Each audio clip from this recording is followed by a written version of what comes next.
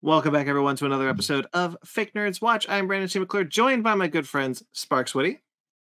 As soon as he that was terrible timing. Sorry. Yes, I'm here. And join us on this ride through time and space is our good friend of the show, Xander Hake. How are you, sir? Yeah, all right. Takes a sip as well. We are here. Doing great. Classic, we are here. Classic fake nerd companion, Xander Hake. We are here to talk about Doctor Who. All of us are pretty excited that the 60th anniversary is coming up. Well, we're currently in the 60th anniversary month at the time of this recording. And David Tennant's coming back, Catherine Tate's coming back, and we're all pretty jazzed to kind of go back into the world of Doctor Who. So we decided, wouldn't it be fun to talk about? We're going to do a couple of episodes of these. This one is just going to be talking about the Christopher Eccleston season, and the first and the three seasons, the three just like seasons of David Tennant's run. So we're not going to be talking about his final specials, right? The 4 specials he did for his final year.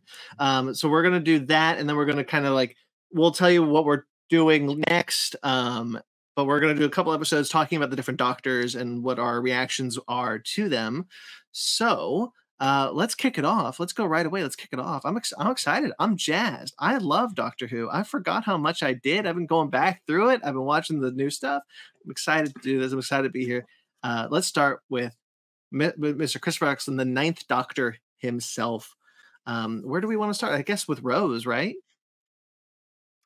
His first episode? Yeah, sure. Yeah. I give a little bit before we jump into episodes. I think a place where I'd want to start is to leave it very assured that Eccleston was great. Yeah. And got so much flack for being kind of like the first Doctor back to like bring it all back. And everybody was like, no, this guy sucks. His episodes are like kind of mid. It's whatever. And, then Tennant comes along and everybody like, sings praises. But like you go back to these episodes and like almost all of them are bangers. Yeah, he's so confident also as the Doctor. Like they knew exactly what this version of the Doctor needed to be, what his story was going to be coming out of the Time War. The Time War, by the way, for nowadays we all know this, but at the time it was not known what this was. This was a new thing that Russell T Davies, the showrunner of the new series, created to kind of do two things: give new motivation and a new starting point to people coming into the new show in 2005, and to get rid of what Russell T Davies felt were very boring characters in the Time Lords. He was like, I don't want to deal with Time Lords. I'm going to kill them all.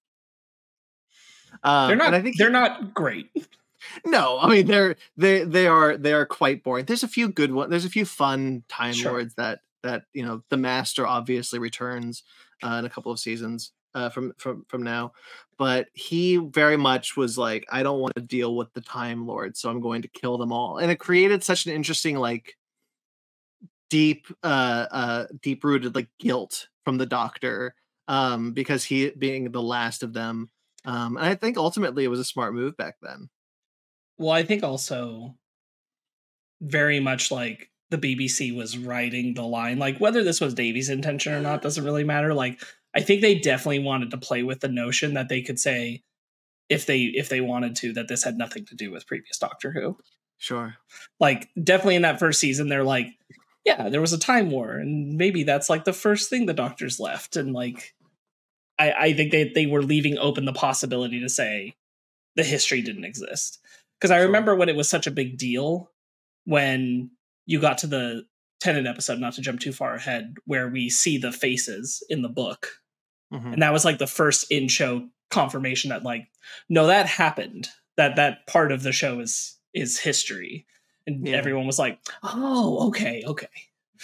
Yeah, I mean, I've talked about it before, but like Russell T Davies didn't have to start with the 9th Doctor either.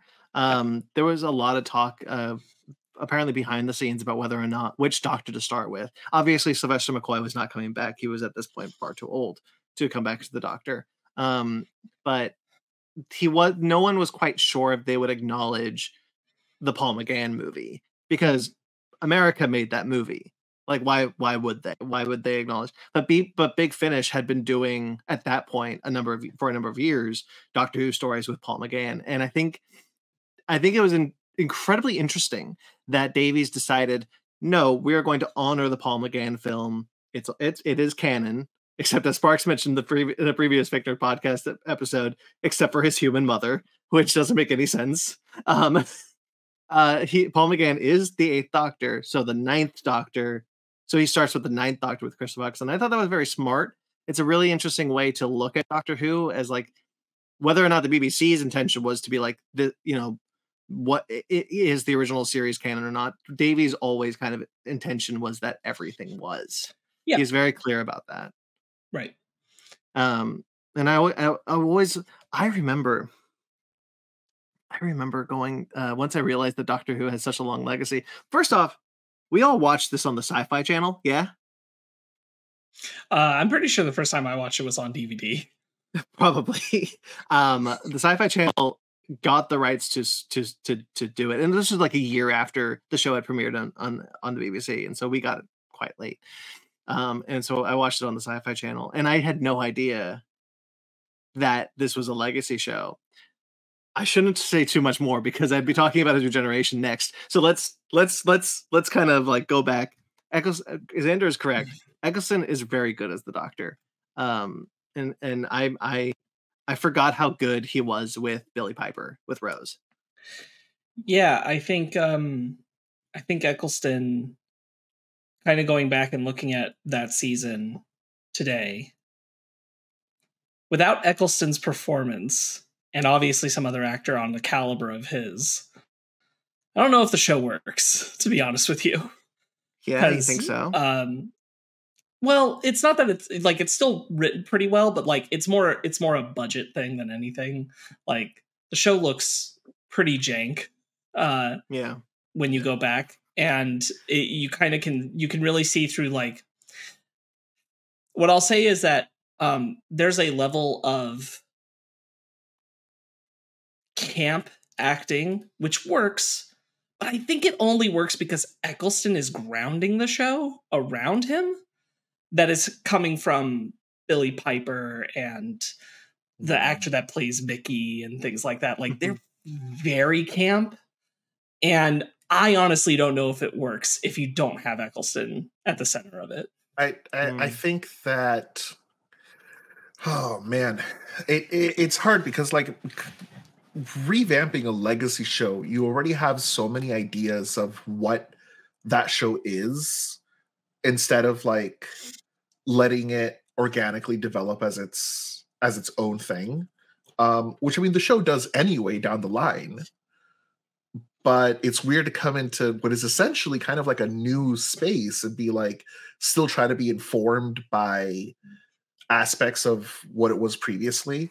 So I think some of the camp enters in that way as well, because it's Doctor Who, and like, sure, it had some like pretty serious episodes, but a lot of it was kind of just fun.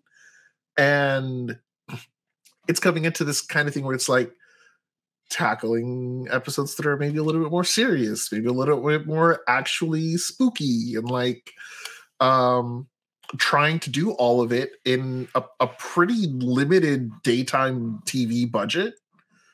I mean, a lot of these episodes later on in like current seasons and whatnot, we're getting like, you know, HBO miniseries budgets. And now and before it was, yeah, this is literally just like, it really is just a TV show. And I feel like we're a little removed from that because of like the budgets around streaming and around like, you know, how a lot of television is constructed now, that it feels a little campy. And I think the look of the show definitely like also helps kind of what Sparks is saying as far as how campy it can be. But Yeah, I think it would have gone a way different. I think the show would have continued. I don't think Eccleston's performance made or broke that trajectory. I definitely think it shaped it. And I think we would have had a very different style of Doctor Who if Eccleston wasn't bringing that tone and that ability with him. I want to mention something about the budgets. Going back and watching Rose, because I went back and watched a couple of episodes before this, and I went back to watch Rose because I was like, oh yeah, I'd like to remind myself where it started. There's a moment where Mickey is like a trash can is like attacking Mickey, and he's like stuck to it, and so he'd do like a big like exasperated like the trash can ends up being an auton. It's living plastic, which is a classic Doctor Who villain, and then it attacks him, but like he's not moving anymore in the trash can. So like it's such watching this budget and thinking to yourself, this is what TV looks like. This is what TV budgets used to just be like. That's true, but most TV shows weren't trying to do as much as Doctor Who was. That's true. That's true. And I mean, like, there's still, even I'd say, I'd be willing to argue a bit of a gap between like what network shows were doing at the time with their budgets and what like Sci-Fi Fair was doing at the time, which is more when it starts, I think, closer to the budget of a sci-fi show. Sure. Not necessarily like this is around the same time that Heroes is coming out. Sure, and Battlestar Galactica, and like it's very much like the BBC didn't give Doctor Who the budget that we would have had Doctor Who been an American show. Right. The BBC's budgets were far less. Even like now, like the reason why the Disney deal happened is because the BBC still can't give Doctor Who the budget it thinks it deserves. Which is why they're putting a bunch of Disney money into it now, going into the next season. But yeah, even then, I think it's. But you're right in the sense that I also don't think the show works quite as well. But I won't put that all on Eccleston, because I also think I don't want Billie Piper to get lost in this, because I actually think she's really good in this first season with Eccleston, and with Eccleston, I think are carrying the show and elevating it in a way that any other two I don't think would have worked very well. I think she gets better as she goes. Yeah. And I think it's partial, and this is why I'm saying, like, I don't mean to discredit her, because she's pulling her weight by the end of the season. But I think between the first episode to the last episode, she gets more on Eccleston's page of what he's bringing to the performance, and further away from like solely baked in camp, which is where I think she starts.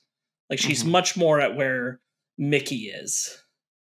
And like you can say that's partially like the character growing on her adventures with the Doctor, but I think even on an actor level, I think she grows in playing off of Eccleston, which I think opens her up a lot when she gets to playing off of Tennant as well. Sure. Yeah. I mean, she's better with Tennant, I think, than she was with Eccleston.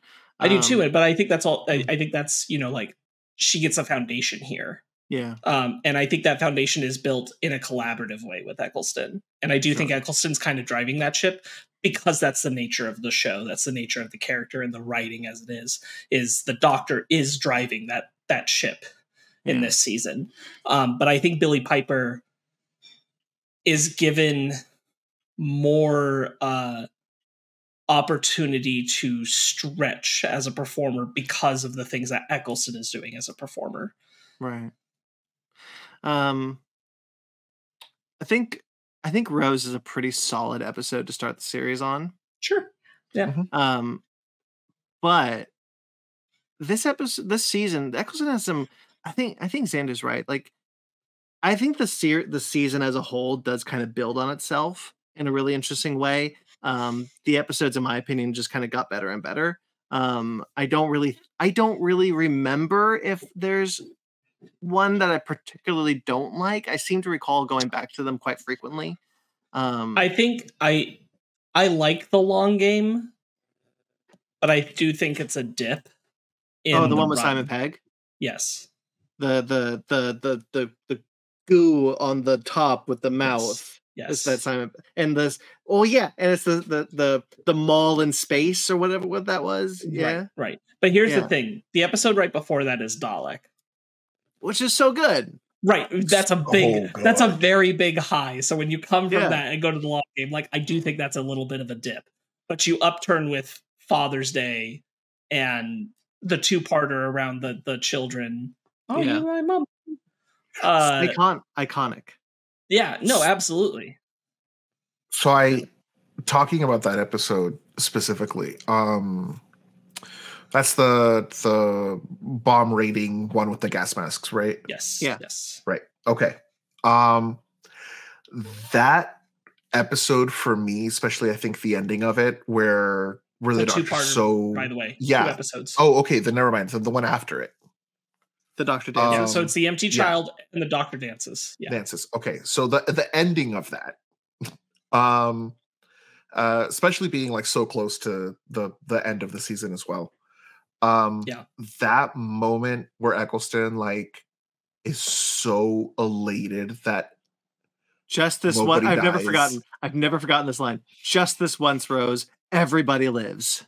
Yeah, and there's a reason I think everyone remembers that line from Eccleston because it was so impactful. It was delivered so well. Like the emotion built up to it, and I think going through and watching through everything, I think that's probably the moment that the show figured out its direction. And I think there's Sure. like strong episodes before that. You know, Dalek especially love that episode. But I think there is more of that sort of like camp, more of that, you know, messing around, fun stuff. And then it hits that episode and I'm like, this is what I want the show to be. I want these moments. Yeah. And it's not that all the time, and it shouldn't be. Right. But the ability to have moments like that, I think was kind of a realization that like, oh, this is good. We can do this in this show. Right. Dalek, I think, is the dark reflection of what you're talking about. And it's one of the reasons I think that moment hits so high is because in Dalek, you get the beat where he's like, I killed them all. I burnt all the Daleks. You're all that's left. Why shouldn't I kill you too? And he literally starts turning the electricity on it, which is like really intense when you look back on it for the Doctor as a character. Yeah.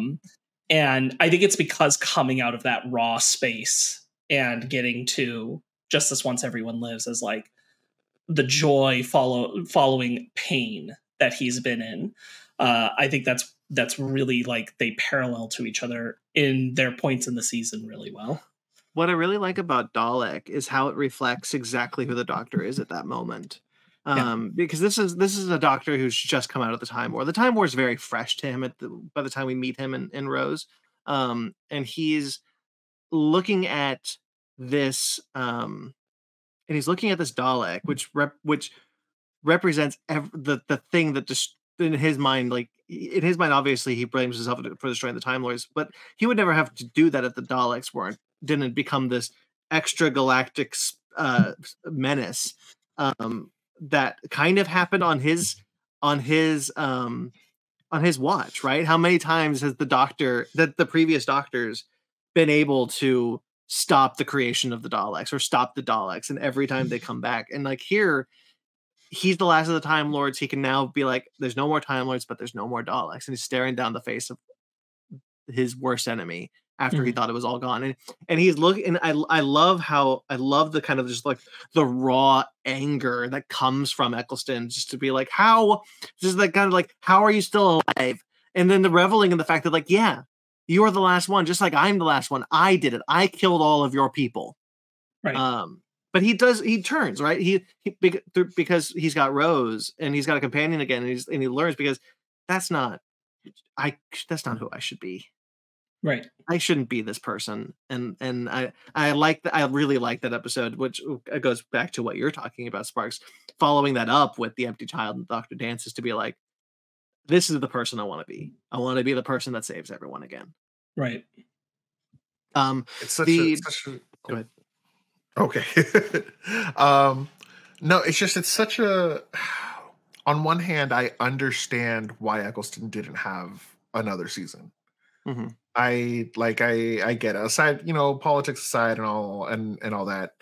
But man, it really feels like he was really, really coming into his own right as they change him. Yeah. And it's such a shame because he starts strong and it feels like the show catches up to where he is instead of him catching up to the show, which is something I felt with other doctors. That's a really good way of putting it. I think you're right. Yeah. Yeah, I think the show is racing to meet him at what he wants to do with the Doctor, and not the other way around. I do want to talk about Captain Jack Harkness. Sure. Because the Empty Child is where we meet him. We meet Captain Jack in that episode, right. and he continues on to the end of that season. Sorry, it's not a cat. It's not a TARDIS coming to take you away. I freaking loved Captain Jack Harkness as a kid. I was in love with this man. I should have realized my sexuality a long time ago because of Captain Jack Harkness. That dude was not only my biggest crush, but definitely my sexual awakening. That was 100% because I love the idea of he's from the 51st century. He's a time traveler. He's also a time traveler. But he's human at a point in the human timeline that has invented time travel. And because of his point in the timeline, he'll fuck anything. Sorry, he'll screw anything. PG-13. And there was something about that spoke to me, and I really should have figured out why a lot earlier than I did. Sure. So Captain Jack is definitely a bicon. Yeah, 100%. Obviously you didn't see Brendan Fraser in The Mummy before that, so I understand.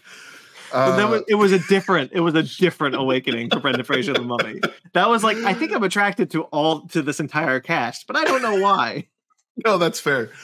Yeah, Captain Jack, I think, is the only character, recurring or not, I think during that first season that I think is really able to meet Eccleston immediately. Oh, sure. They're written on the same level also. Right. Yeah. And yeah, acting wise and everything, it feels like he comes in and echoes and they're both where they need to be. And seeing everyone else catch up to Eccleston and all of a sudden being oh, here's just this guy that gets it. Was really refreshing to see. I think it helped a lot with that dynamic and liking Jack as a character as well. So yeah, no, it was really great. It's definitely introduction to a character you don't think you'll see again. Yeah, and then he comes back to life at the end of the episode. Before we talk about the final episode, though, I want to ask you guys what are your guys' opinion on the Slitheen? Which are the other species? Which is the species in this season that are seen the second most because they're in 3 episodes. Yeah. Sure. Yeah. Which is wild to me. I think even on my most generous of standards, there's just been better aliens since then. It's hard to regard them very lovingly. Yeah.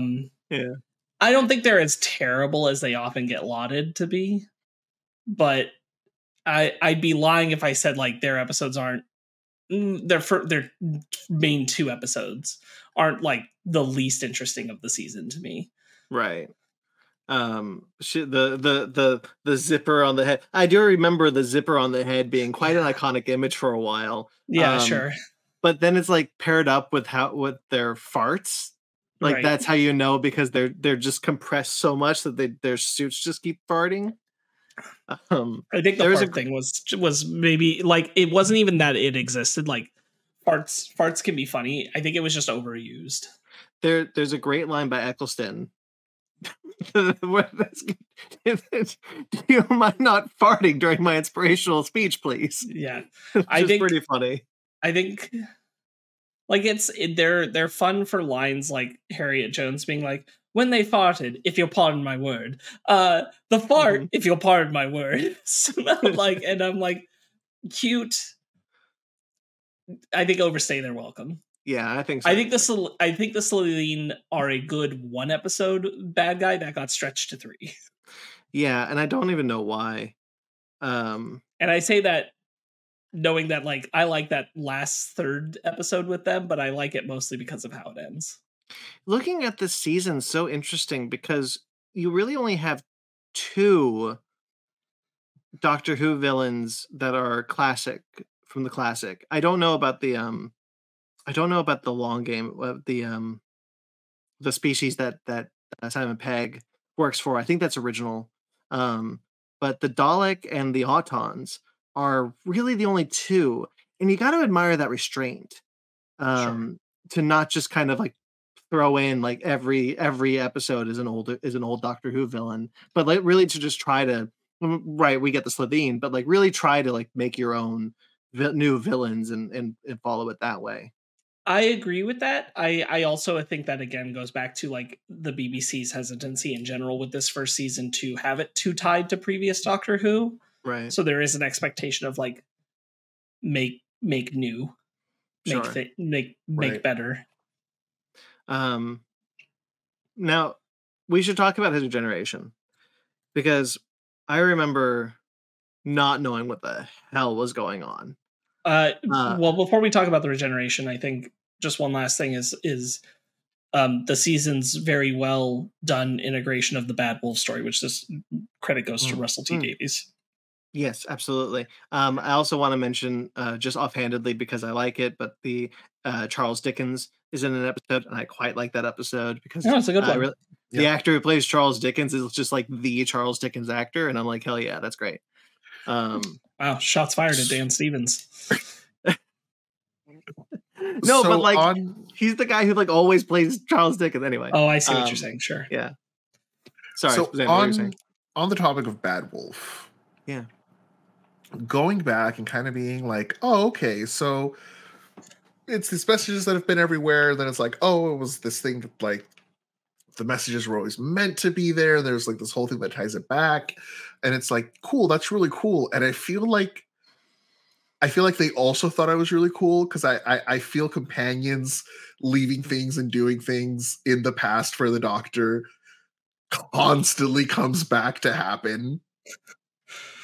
What? No, it doesn't. What are you talking about? I don't. Hold on. Well, I don't. It certainly happened a lot with Moffat's era. I'm trying to recall how often it happened during the Tennant era. Because his first season wasn't necessarily like that. Right. No. That's fair. I think it is more of a like after Tennant, they kind of like reuse like some stuff. Yeah. Yeah. Clara specifically. Yes, specifically the stuff with Clara. Yeah. Yeah. But I'll be honest with you. My opinion. Yeah. Clara is a better executed version of what Bad Wolf is doing. Yeah, that's totally fair. We'll talk about it. I need to rewatch some of that stuff because I remember not liking it at the beginning. But we will wait. We'll get there. We'll get there. I want to talk about Eccleston's regeneration because as a person who was just watching this kooky sci-fi show on the Sci-Fi Channel, not knowing that it's a legacy show, not knowing what Doctor Who is, the moment Eccleston regenerates into David Tennant was the biggest what the hell moment I remember having it on TV as a kid. Like, sure. Because it looked like he was dying, and I was like, oh my god, what's he gonna do? And then he changes his face to another person, and I was like, what just happened? What did you guys think about? How did you guys feel about that?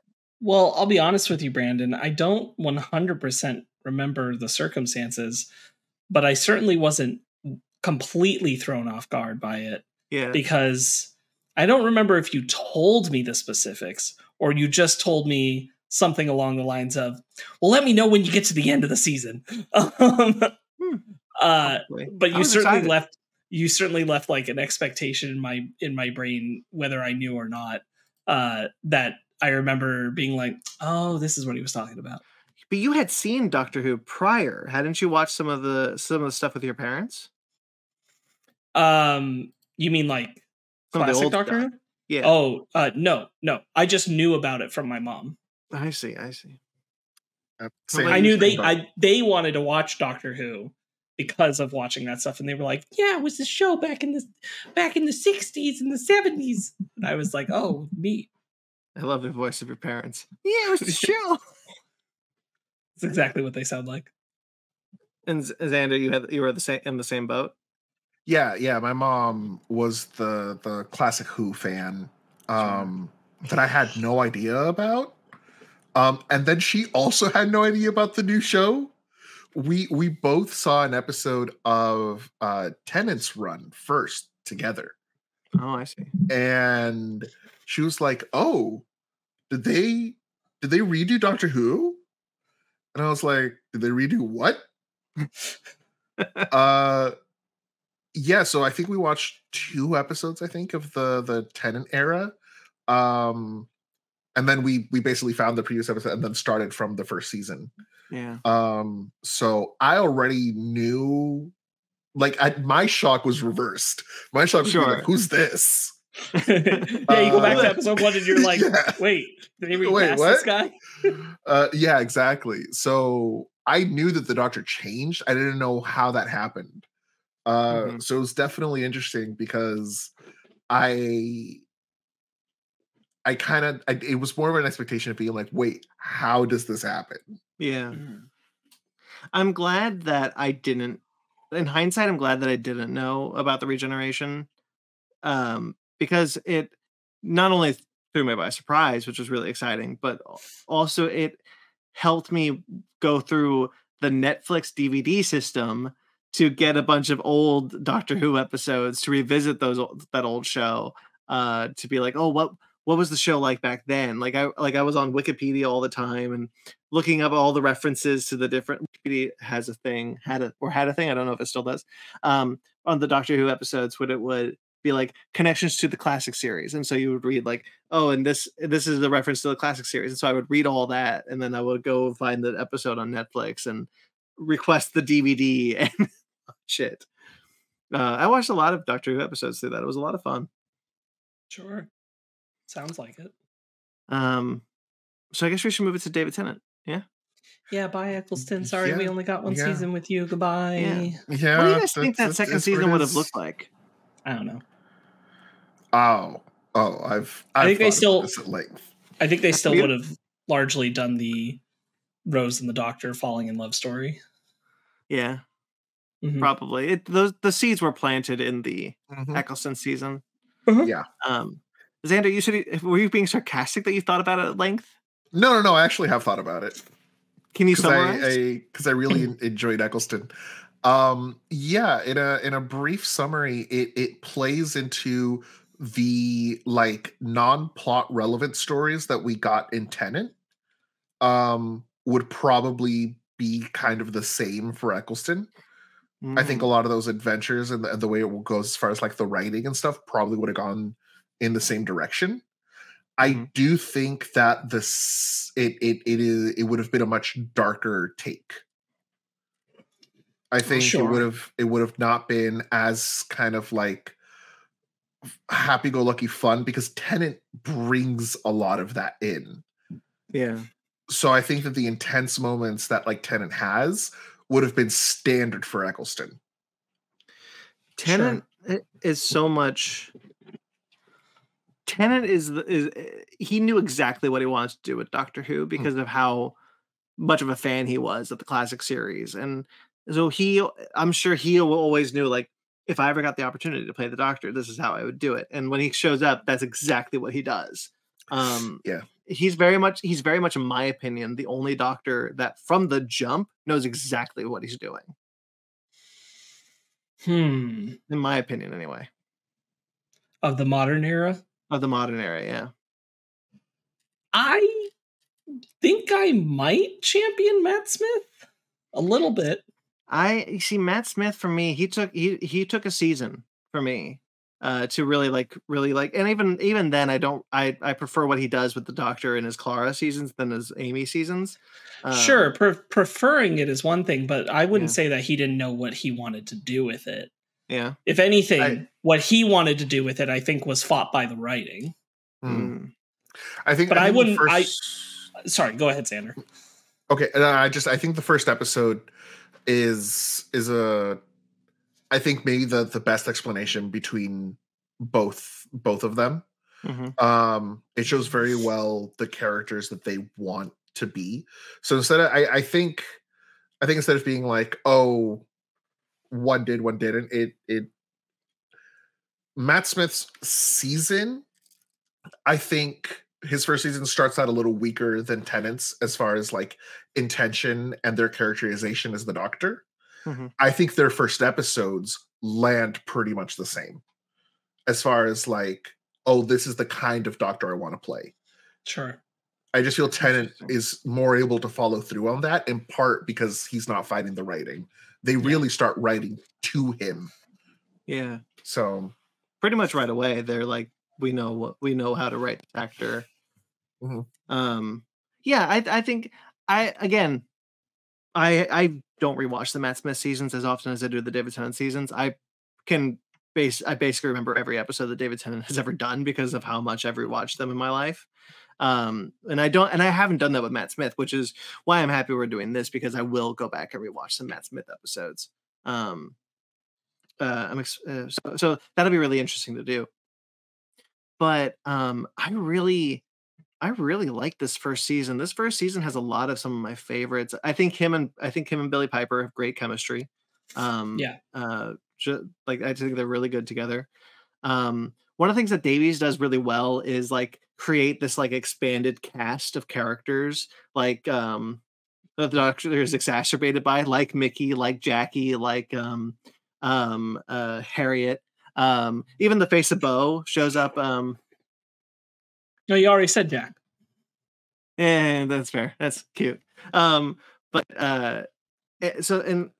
I really like how he like interacts with these characters, and especially like as the 10th Doctor, as David Tennant, he treats Mickey like a pet. Yeah, which I think is pretty fun. There's the girl in the fireplace episode where he's got the horse following him, and Rose is like, "You can't keep the horse. I'd let you keep Mickey." Mickey is so weird because like, so weird. You cast like an actor who it's like everybody knows sucks, and then you write the character because you know everybody seems to think he sucks. Yeah, and so like I don't know, like they gave that guy no chances. No, they really didn't. No. This is also the season that reintroduces Sarah Jane Smith. Sure, a third and fourth in a really not as good as it could have been episode. It's a rough episode going back to it. Oh, it breaks my heart because it's also Anthony Stewart Head's episode. No, and like he is horrendously used. Like that is a tough rewatch, that epistive. I went back to rewatch that one. There's things I really like in it. I think Sarah Jane and Rose are fun together. Yes, obviously. They have some really great banter back and forth. I think David Tennant is so clearly happy to be acting with a classic Who companion. 100%. K9. I love K9. Unfortunately, a whole other plot is happening around those things. Yeah, so it's not very good.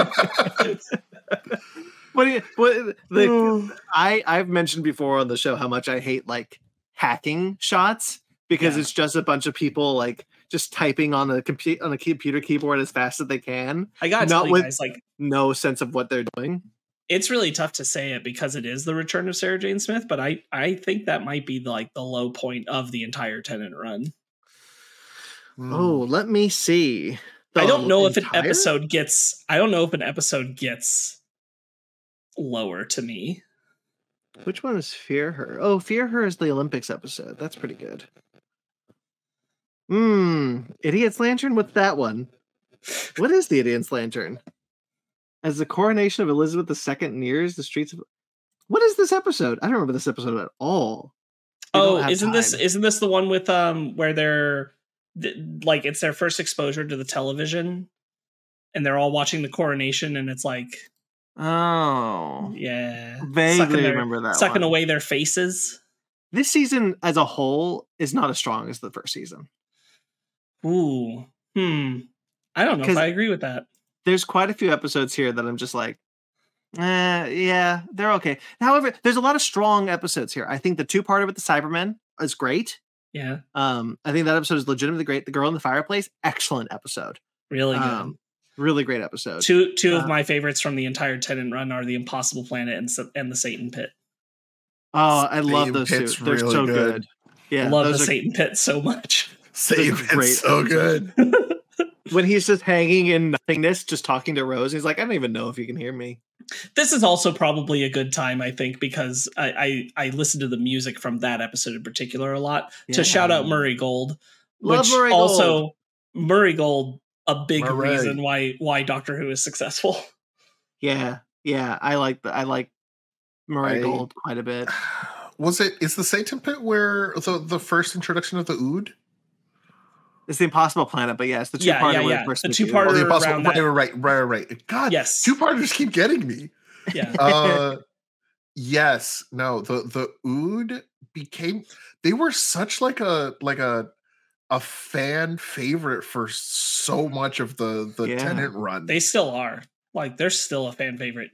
I would argue. Them and the Silence are probably 2 of the most beloved of the new creations. There is a I don't know if this is a Big Finish creation, and I actually don't know when he was created, but during the Time Lord Victorious event that happened for the 50th anniversary of Doctor Who, much of that event was centered around an assassin Ood, who is like who seemingly is mild mannered. You Sparks, I don't know. I know you know this, but Xander, do you know about the protocol droid 000 in Star Wars? So it's like kind of like psychotic protocol droid. He's basically evil C-3PO. Got it. This is who it's that like Ood. Evil. Ood. It's that evil Ood. Yeah. No, there's like a lot of the new creatures and stuff. I think are fun. And I'm not saying like they're not well done. I just that lasting power, that real impression, they don't really get the time, I think, to develop as much because you get like a really good like basis of a character. They do more stories where they reincorporate, and I think the aliens and the species that you see more often are the ones that fans start gravitating to because they're like, oh, there's more to love. I'm sorry. It's in a different season, but there is one more iconic of the new creations beyond the Ood and the other one I just said a second ago that I can't remember. The Silence. Well, it's the Weeping Angels. Oh, Weeping Angels, quite iconic. Of course. Hands down, the most. Yes, hands down, easily. Although 100%.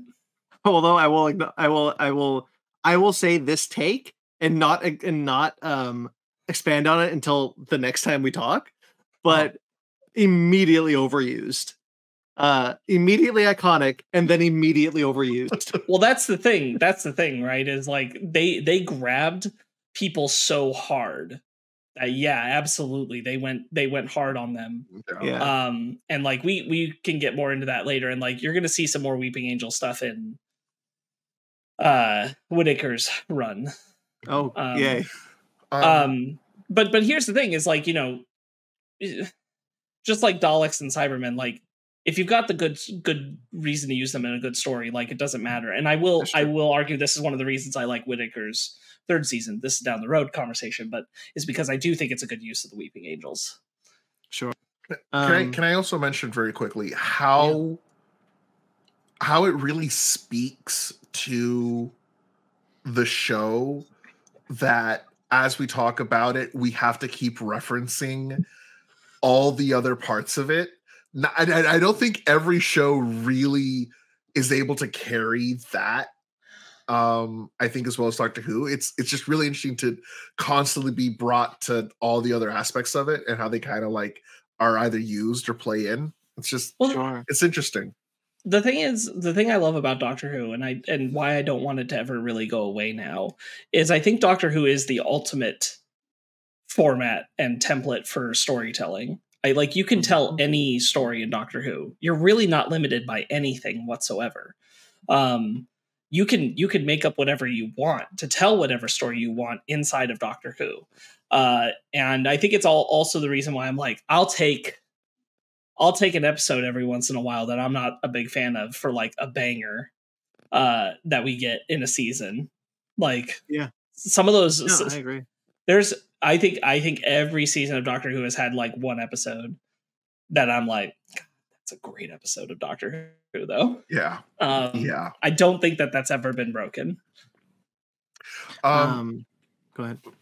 Can I move us into Doomsday for the end of that Tennant's first season? Yeah. So well, I'll bounce you in because I want to say I think it was really interesting that instead of bringing back the Cybermen, by the way, are exactly what I want. I want Star Trek to do with the Borg. This idea that like on other planets, in different time periods, the Cybermen have just shown up. Like it is an inevitable evolutionary moment that Cybermen show up, and I want that to happen with the Borg also. But what I really like about what I find so interesting about this introduction of the Cybermen is that they're it's a parallel dimension version of the Cybermen, which is such an interesting idea. Just to be like, no, this isn't a Cybermen colony from Mondas or wherever this has happened. This is a parallel Earth has created Cybermen. Right. And on this Earth, Jackie Tyler is happily married to Rose's father, who's still alive. Yeah. That's a really interesting way that they went about it, and I thought that was really good, especially having like the Cybermen earlier and then the Cybermen again, and the Cybermen and the Daleks ultimately.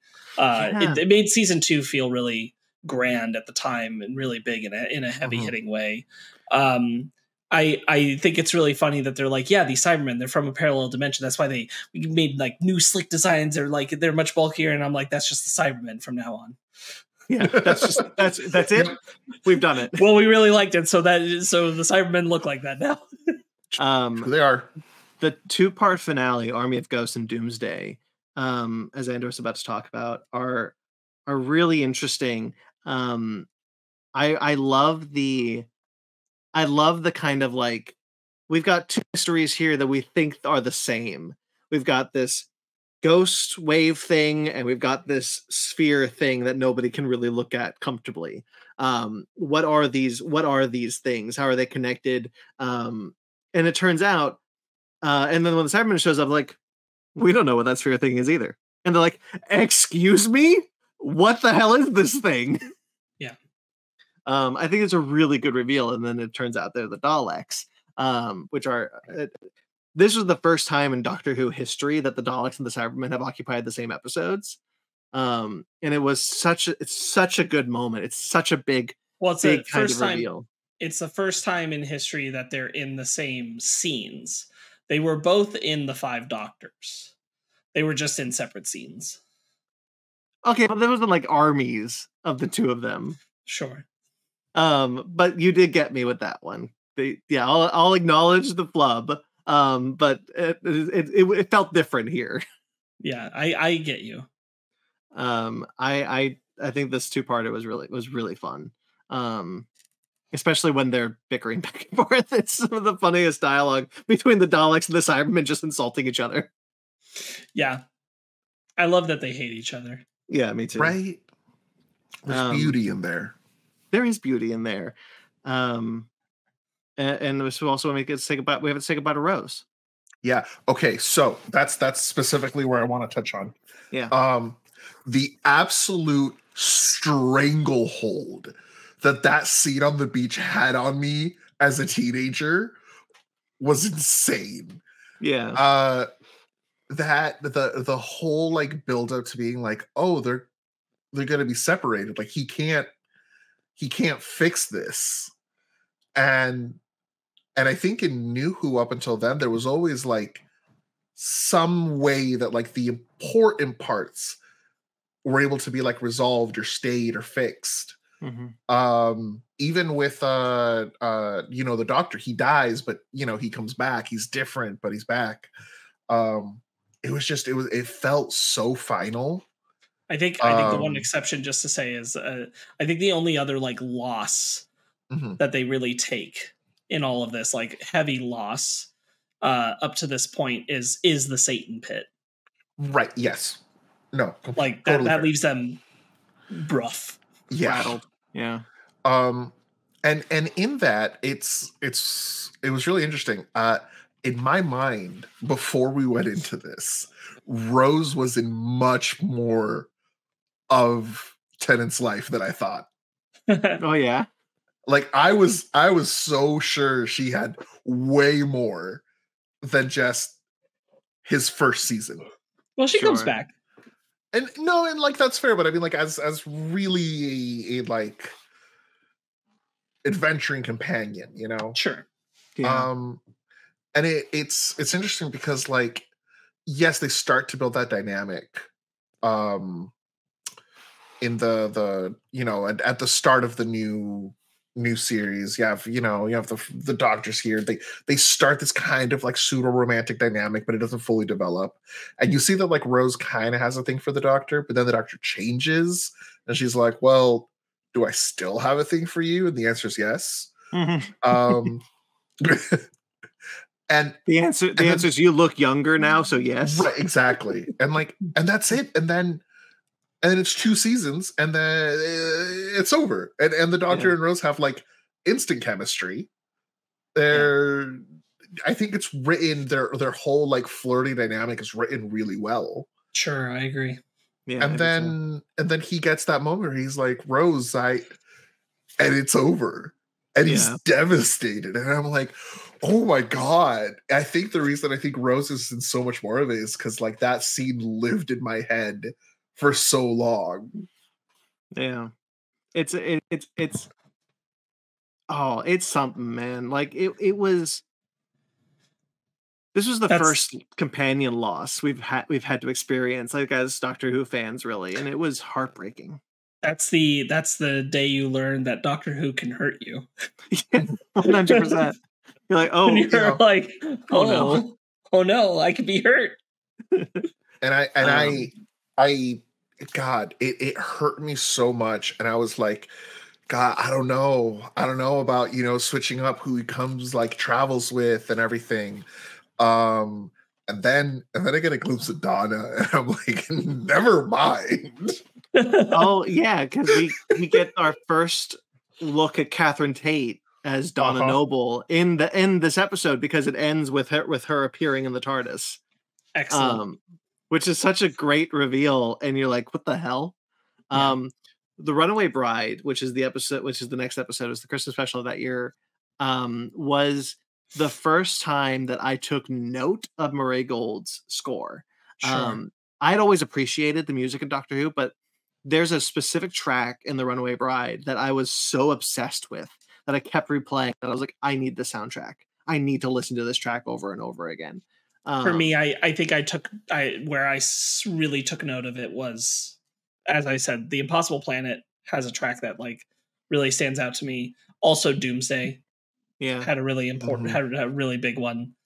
But The Runaway Bride certainly, like, I think that's where he starts to get a lot of new energy into the Doctor's theme and his music, like for the 10th Doctor. And then everything like goes bananas, like cuckoo bananas, like whatever you might think of later seasons of Doctor Who, Matt Smith, whatever beyond that. Murray Gold's always killing it. Oh yeah, 100%. Great music all around. Again, notwithstanding the Whittaker era, because that's not Murray Gold, which is a mistake. What do you got? What are your guys' opinions on Martha? I love Martha.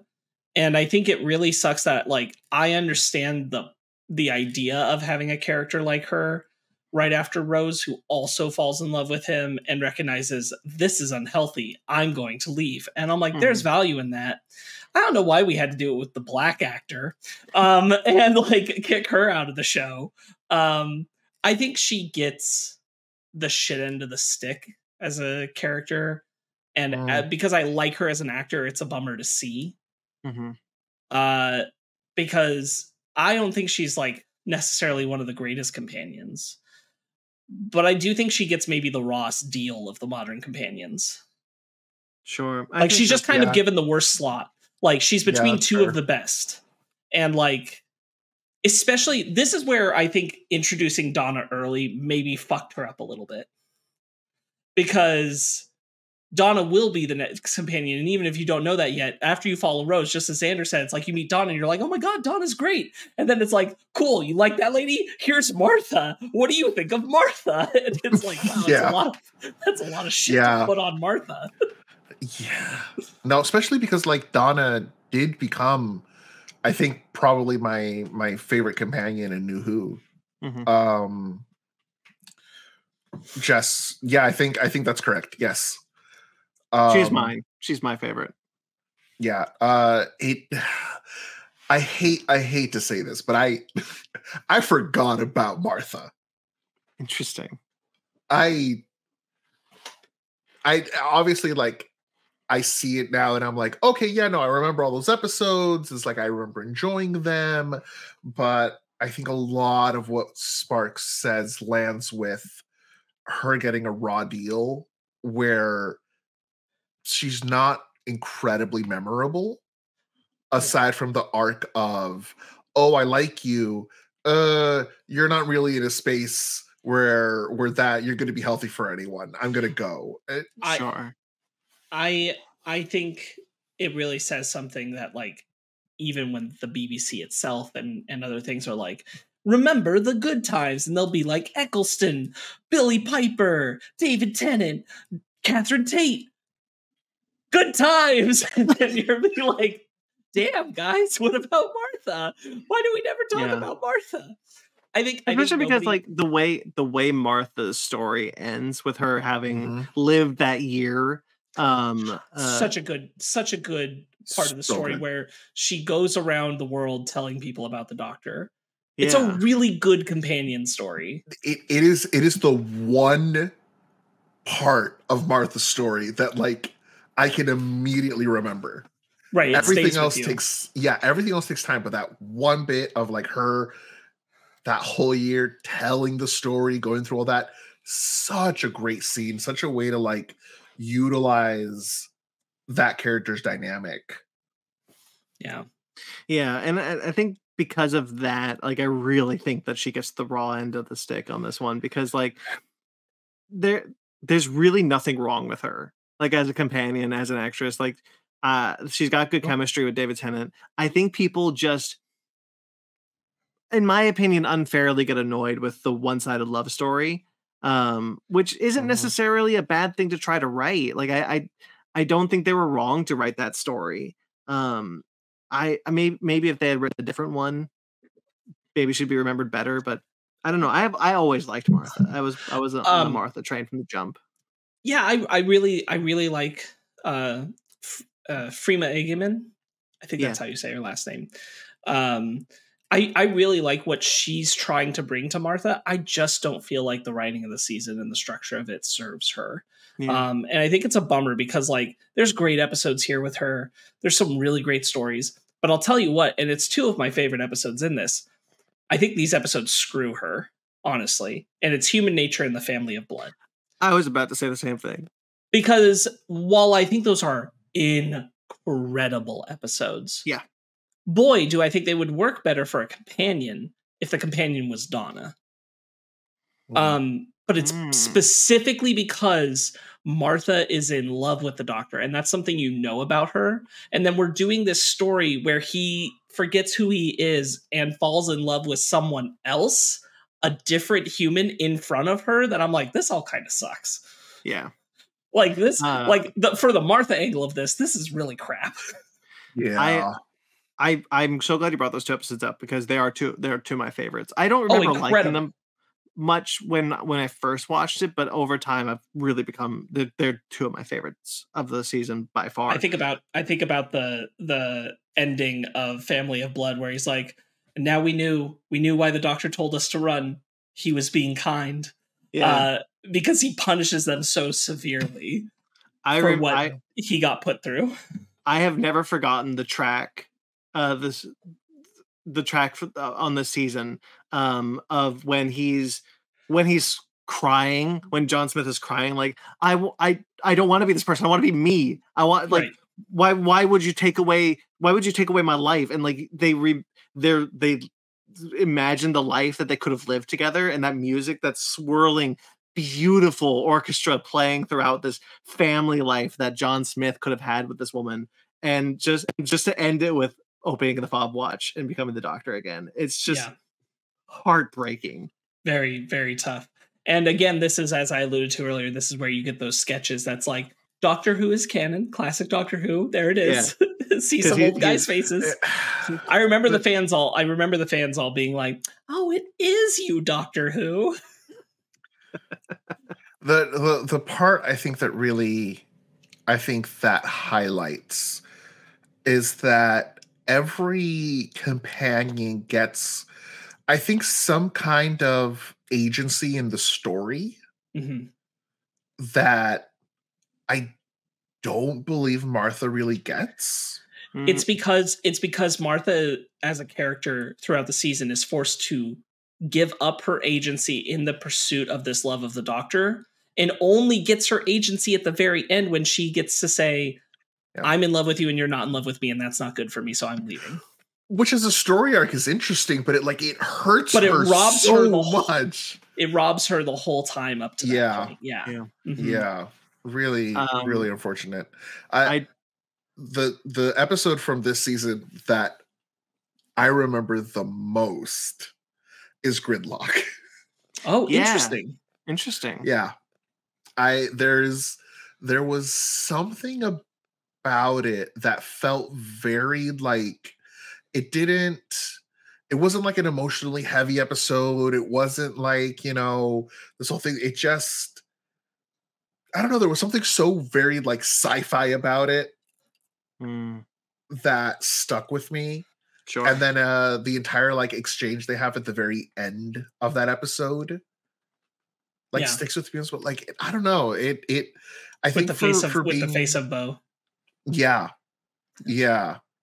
The whole setup with the face of Bo is also so good. Yes. But yeah, I think there was something specifically about that episode that really was like, oh, this is, you know what? I think it was my first episode. I think this is why I remember it so fondly. Sure. I think Gridlock was the first episode I ever saw. I would be remiss if I didn't mention this, but there's another two-parter in this season called Daleks in Manhattan and Evolution of the Daleks. Not particularly memorable or great episodes, I don't think. I think they're fine. Andrew Garfield's in the first one. Sure. He plays a little New York kid, a little New York newsie who gets killed by the Daleks, and I just think that's really cool. It's so wild. Just a few years later, he'd be Spider-Man. Yeah, for real though. The interesting thing I think about Gridlock, and like, it almost makes me want to watch them this way, is that Gridlock is like the third time we return to a rough idea of what's sketched out in The End of the World and New Earth. Like, he keeps getting back into like a similar, like, he's picking up on a narrative. This is something that Davies seems to be doing, is he's picking up at a similar point just a little further, which is kind of interesting. But I never watched them close enough to like, I wonder what that would feel like if you were watching it from the perspective of the people who are being revisited by the Doctor. Sure. Especially because there's quite a few years between New Earth and Gridlock. Like within the timeline of the show. The Lazarus Experiment is fine. I'll shout out the Shakespeare Code. I think that's a solid episode. That is a solid episode. Yes. No, I agree. It unfortunately has the line, good old J.K. Rowling, though. What are you gonna do? He'd like just been in Goblet of Fire, like whatever. That's true. It is unfortunate that has aged, because like that whole episode, he is like really like thirsting after J.K. Rowling. He's like, oh, wait till you read the 7th book, because it had to come out at the time. Yeah. And it's You get it. Still a You good get episode. it. It's nobody's fault. No, it's still a good episode though.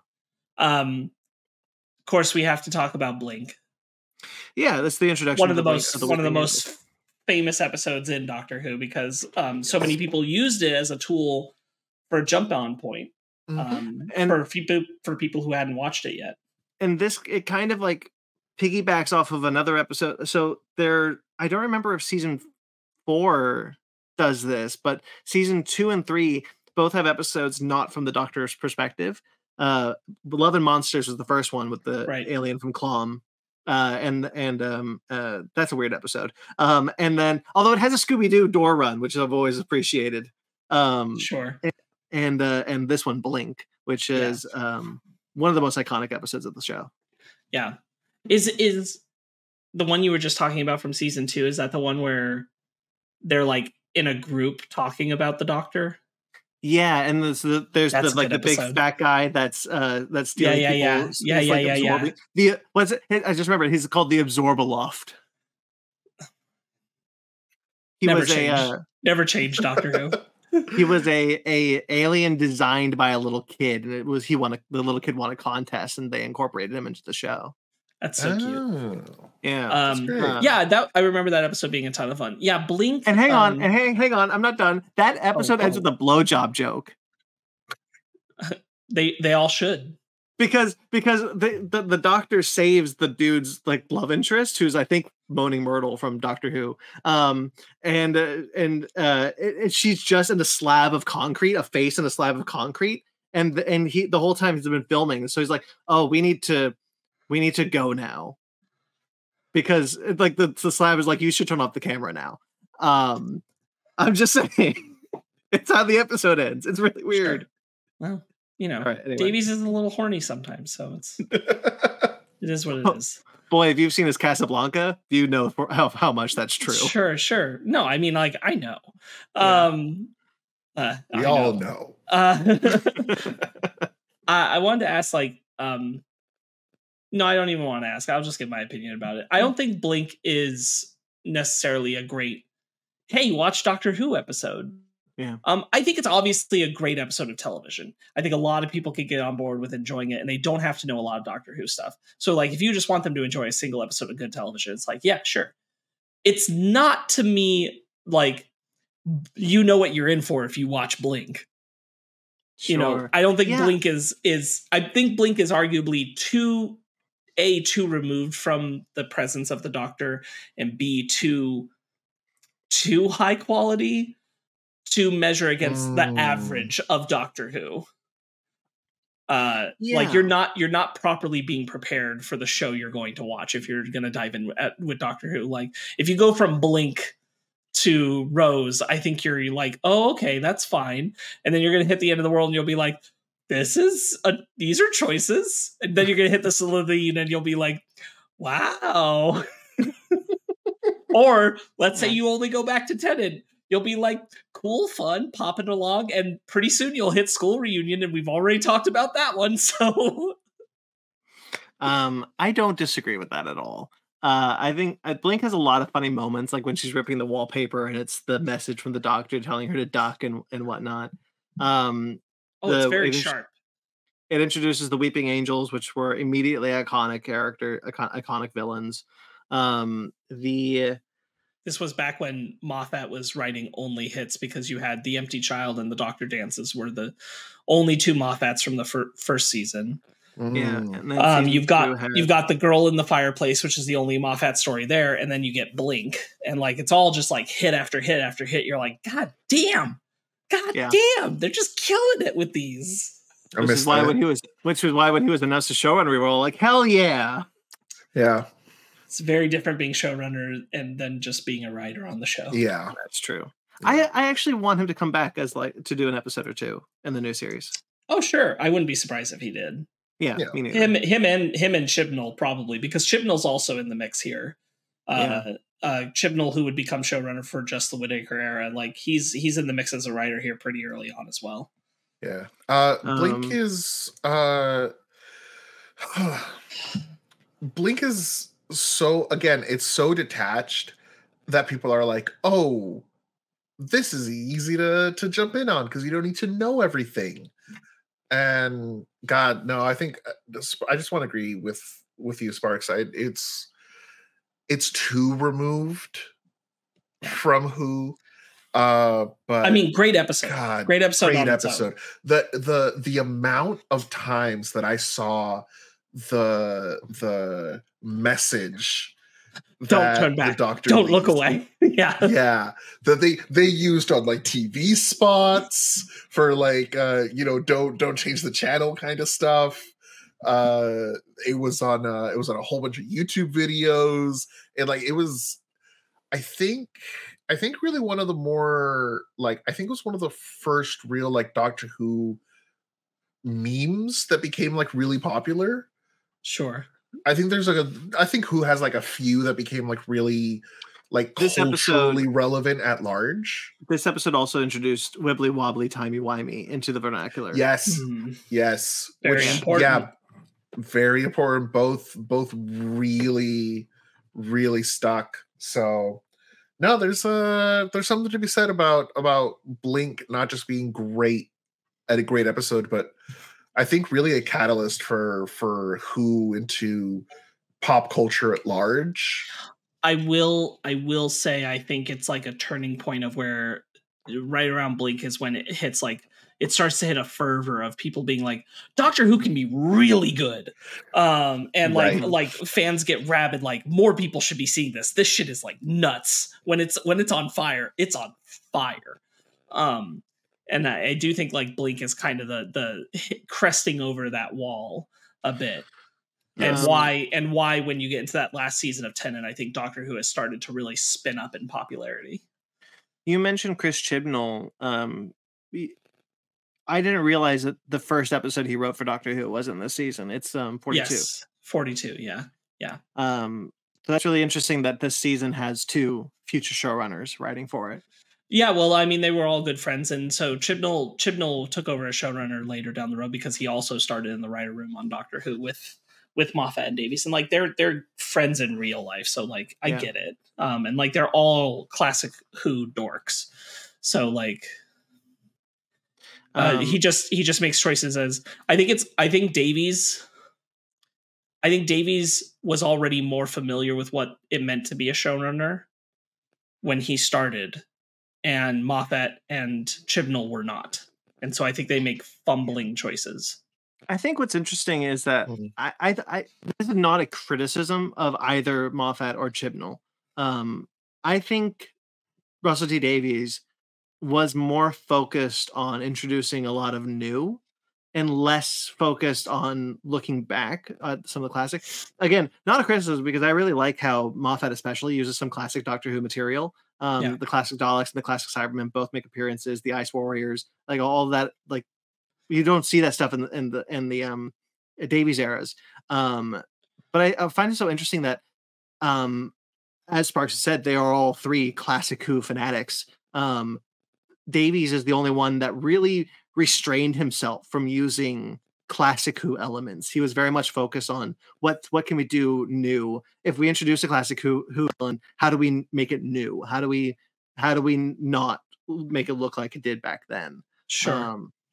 I find that really fascinating. And again, not a criticism of either of the future eras, because I really like them. I think Davies wields the classics carefully. Yeah. And I wouldn't say necessarily that what I'm saying is Moffat and Chibnall don't. I just think Davies is simply better at it. Sure. With how he is selective. While we're talking about how Blink is, again, because it's directly after Family of Blood and thus Human Nature, that's 3 episodes in a row where guess who doesn't really matter to the story? Martha. Jones. Yeah. And so like it's really hard when you have like 3 solid episodes in a row and you kind of are sitting there going, why is Martha here? Yeah. It's too bad. But I want to talk about the 3-part finale. Yeah. Utopia, The Sound of Drums, and The Last of the Time Lords. Sure. The end of Utopia, I rewatched it last night. Because I hadn't seen it in quite a while, and that ending hits like really hard when Doctor Who was like on all cylinders for me, was when it was like, you know, the music, the Murray Gold music was like really energetic and like really pumping up. They're just pushing buttons, they're just flipping switches and pushing buttons, spouting nonsense at each other, and just David Tennant's yelling for some reason. You're like, I don't know why you're yelling, but I'm so interested. Right.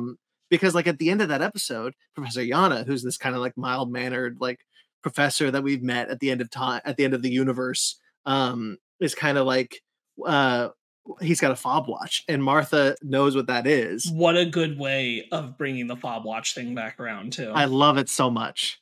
And like this season, more so than the previous two, had been incorporating like every episode influenced the finale. Almost like every episode was introducing elements that were going to pay off in the 3-part finale. The big one being the fob watch, but like it like really starts in Gridlock when he says you are not alone. Right. Man, how that hits. Yeah, man. It's like, so maybe you're not the last time. It's like, no, I am. He was wrong. Yeah. And then it's revealed, and like the Doctor is like, it's great that there's another Time Lord, but which one? Because like that's a big factor. Which one could this be?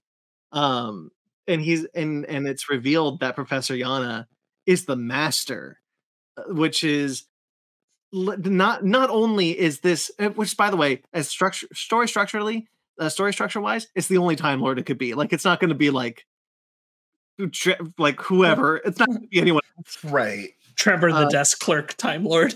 Right. It's going to be the Master. But like from the Doctor's timeline, the Master was dead. He didn't know that the Master was fighting the Time War.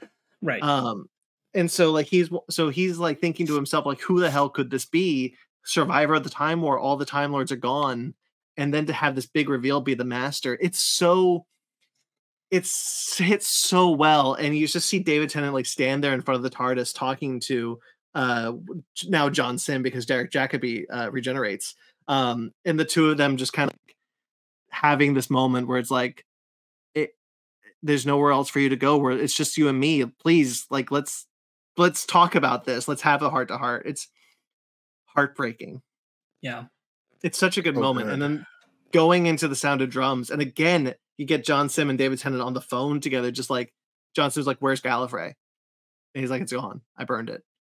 It's all gone. And just that kind of like, I really like seeing the two Time Lords together, because we hadn't had Time Lord action in the past 3 seasons.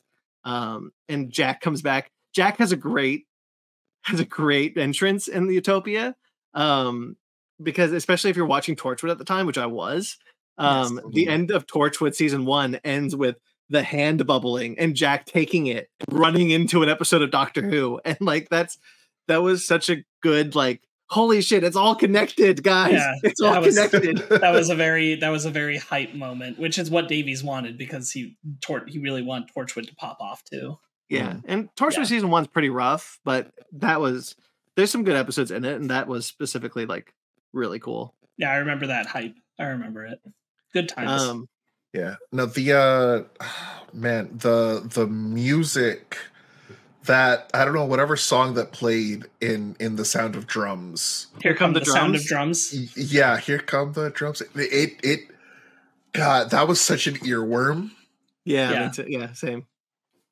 There's a lot of great, like, Brandon and I listened to that a lot in high school together. There's that, and I Can't Decide, which is in the beginning of the next episode, The Last of the Time Lords. Sure. There's a lot of really great moments. John Sim was a very good Master, I think. He's very fun. Oh yeah.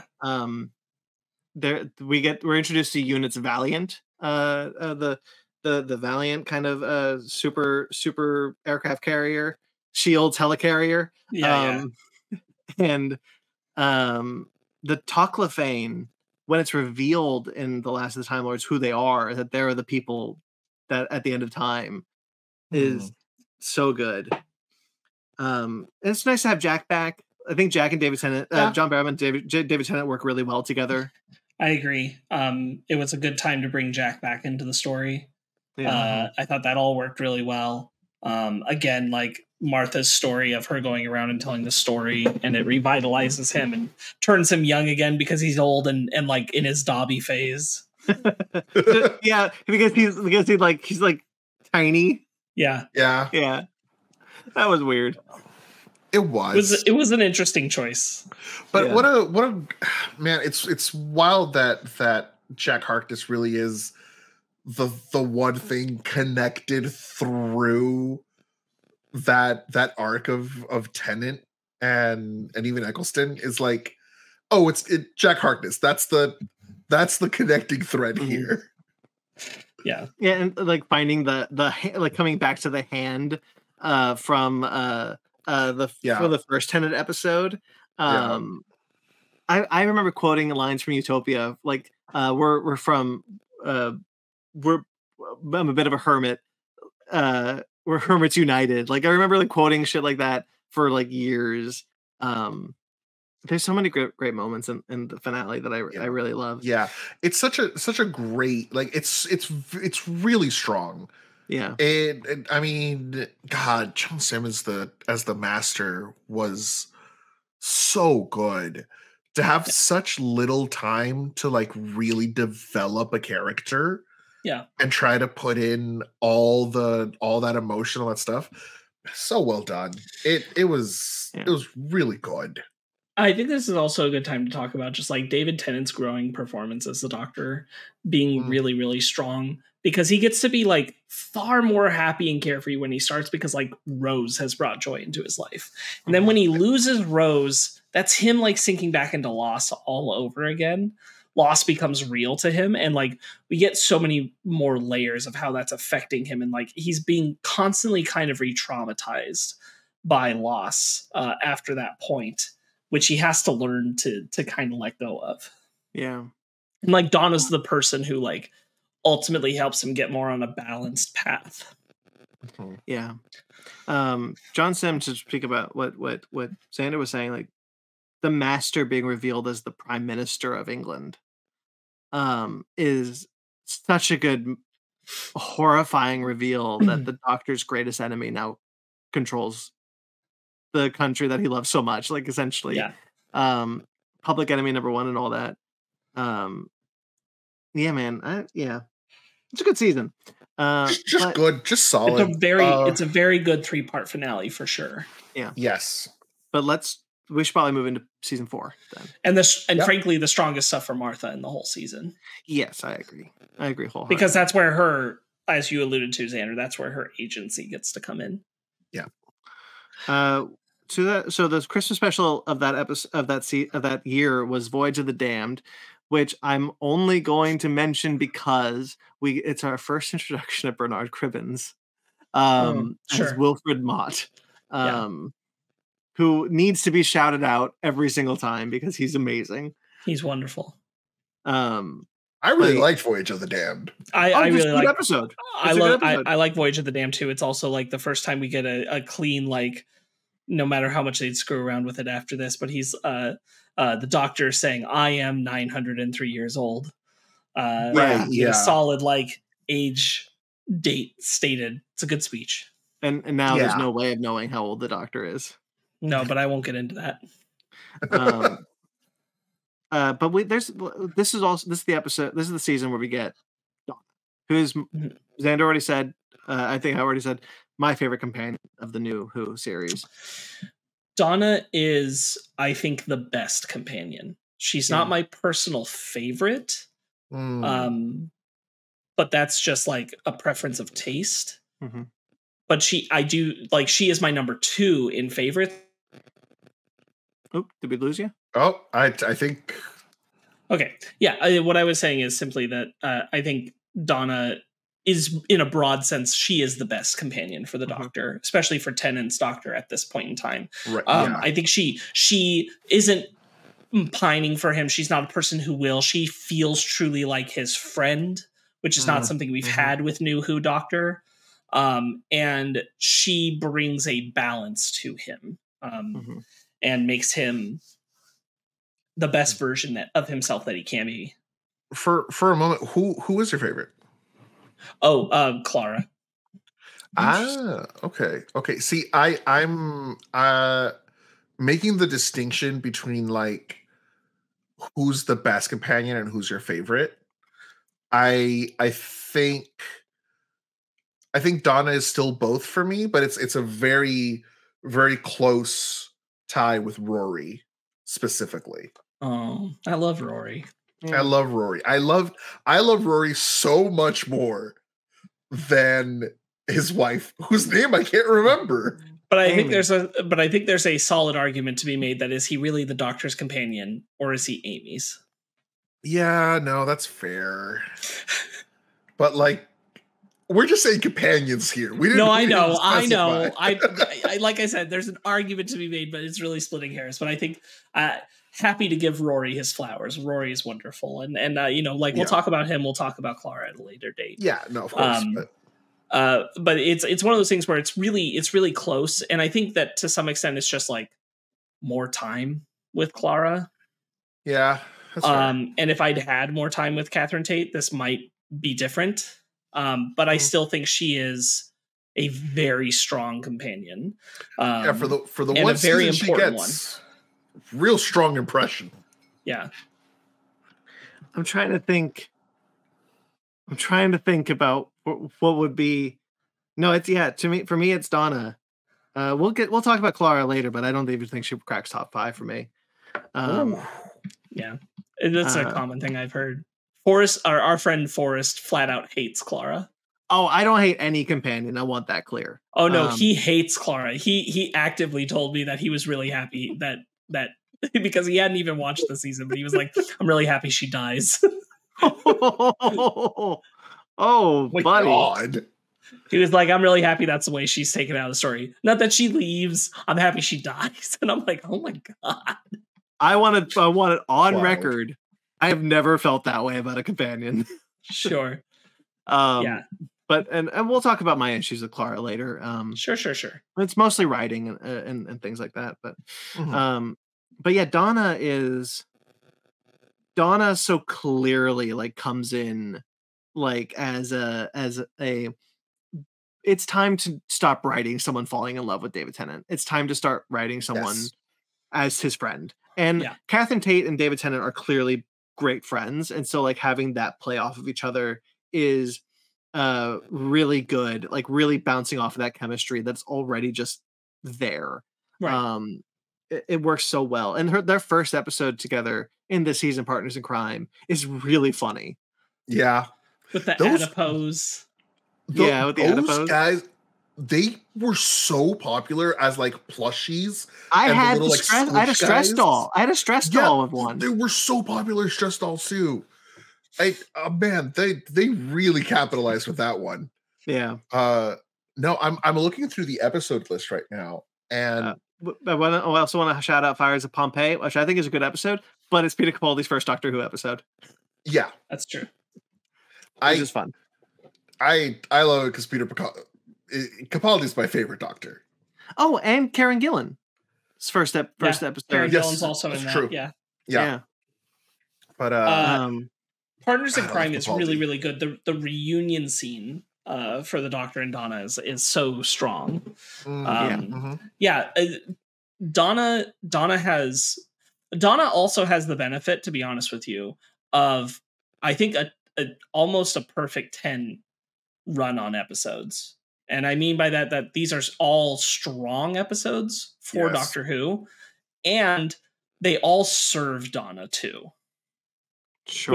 Which is, as we just talked about, definitely not something that Martha got. And I don't even think always something Rose got either.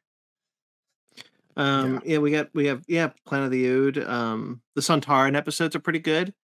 Very good. Love them. The Doctor's Daughter, classic. One of my favorites. Don't we also get the Jadoon somewhere in here too? Or is that in a previous season? No, it's at the finale. In the 2-part finale, they go to the Shadow Proclamation, and the Jadoon are working for them. Yeah.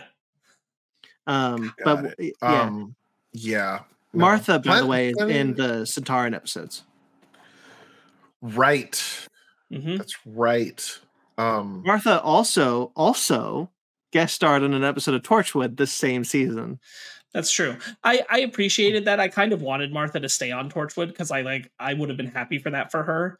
Mm-hmm. It felt like she should have, or like that was the time to do a unit show that was led by Martha. That's the thing, is like Martha deserved another place to do more with that actor. Justice that for Martha. Yeah, Martha's also for Martha. Martha's also a companion. Like there are some things I kind of wish new Doctor Who would do, and I think we might get it at one point. We'll definitely get into like where I think they should have done it at a later date. But there are two things I kind of want Doctor Who to do. I kind of want a season with no set companion, and that the Doctor just like shows up, and a greater weight on the characters the Doctor encounters wherever they are. I know that's almost taboo, but I think it'd be really refreshing, especially if the Doctor's coming off like an important moment where it's like it makes a lot of sense to not have a companion right now. Yeah. And I think you could do it, and I think you get a flavor of that. We'll get into it with the Tennant specials. But we'll get there next time. But the other thing I want to see Doctor Who do is bring a companion. You could argue we're kind of doing that now, but I would like it for like a full season. Bring a companion back on to be with the Doctor for like, but like this is David Tennant getting back together with Donna. I'd like a new Doctor with an old companion actually coming back to the TARDIS, and I think Martha would be a great candidate for it. You know who I'd legitimately want to see become Doctor companions? I tweeted about it just today. Is Clyde and Ronnie from Sarah Jane Adventures. Sure. I think they would legitimately be great companions for a future version of the Doctor. Yeah, that could be fun. Yeah, it's one of the things those are two things I've really felt like I'd want to see, and like I'd want to see with Martha, but it's happening with Donna. So hey, Donna might go up in my rankings. Who knows? Yeah, it's true. No, it's fair. There's so many bangers this season. No, it's like every single one. I want to shout out the Doctor's daughter. Like we have to, right? Like it's David Tennant's wife. It's Georgia Moffat. The actual daughter of the fifth Doctor. Like it's like this is such a cool episode, such a cool meta episode. Looking back at it now, and I know Big Finish has done stuff with Jenny, but I always lamented that she never came back in the show. The absolute fan outcry to see her again in some capacity was insane, and to never have had a response to that, I honestly I think was a missed opportunity with the show. Yeah, I agree with that. There's another Moffat episode, The Forest of the Dead. Oh, don't go there yet. Don't go there yet.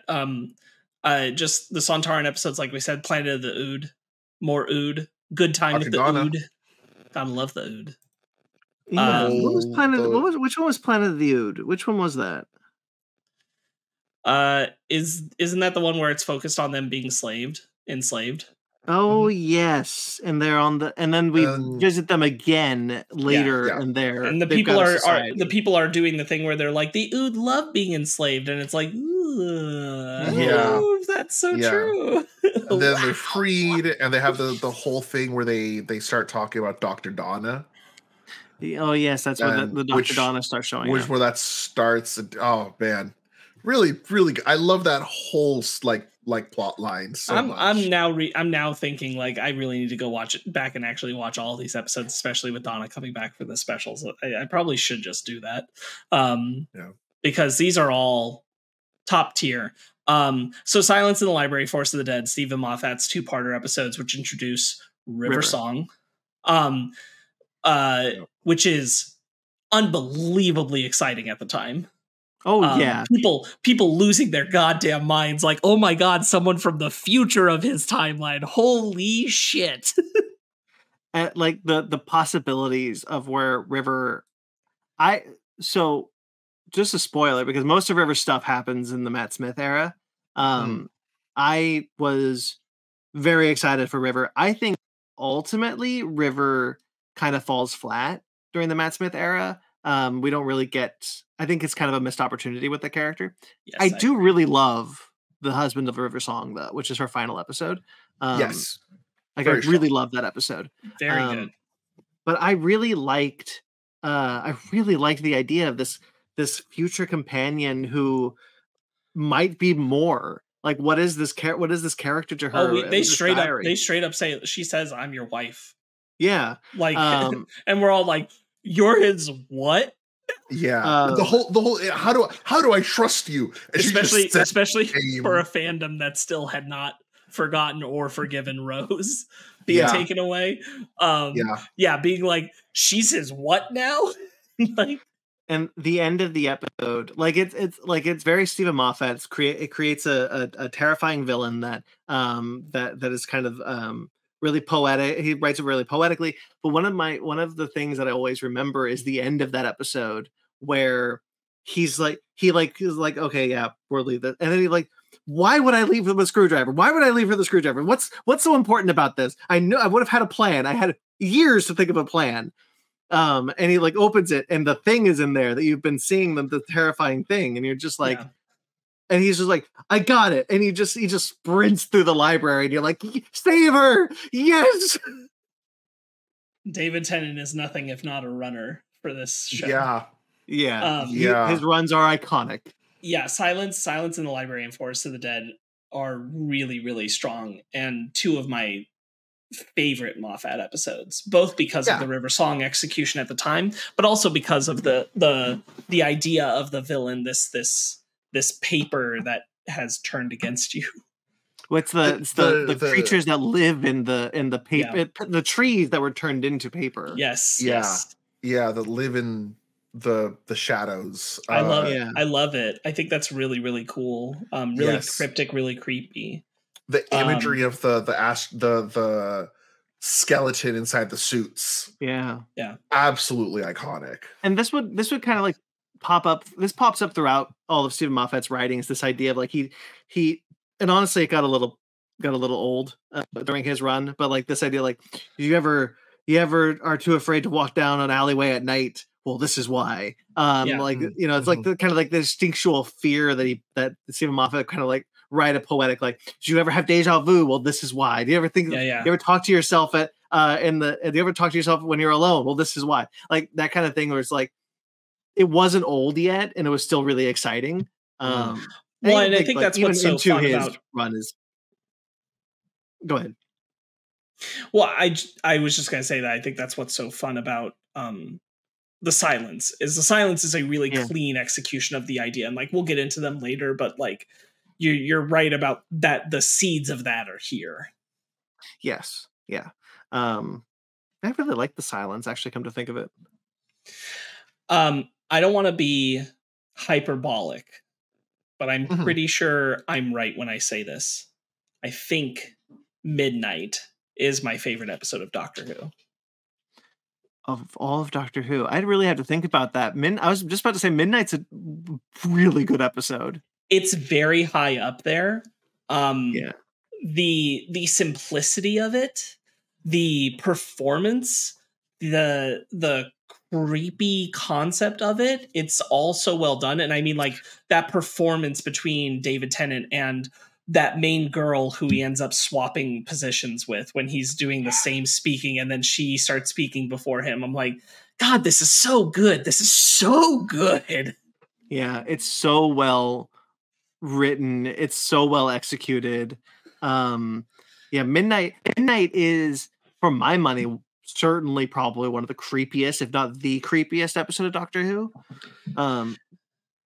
It's such a simple execution of it's a bottle episode, right? It's a low budget bottle episode that's truly terrifying.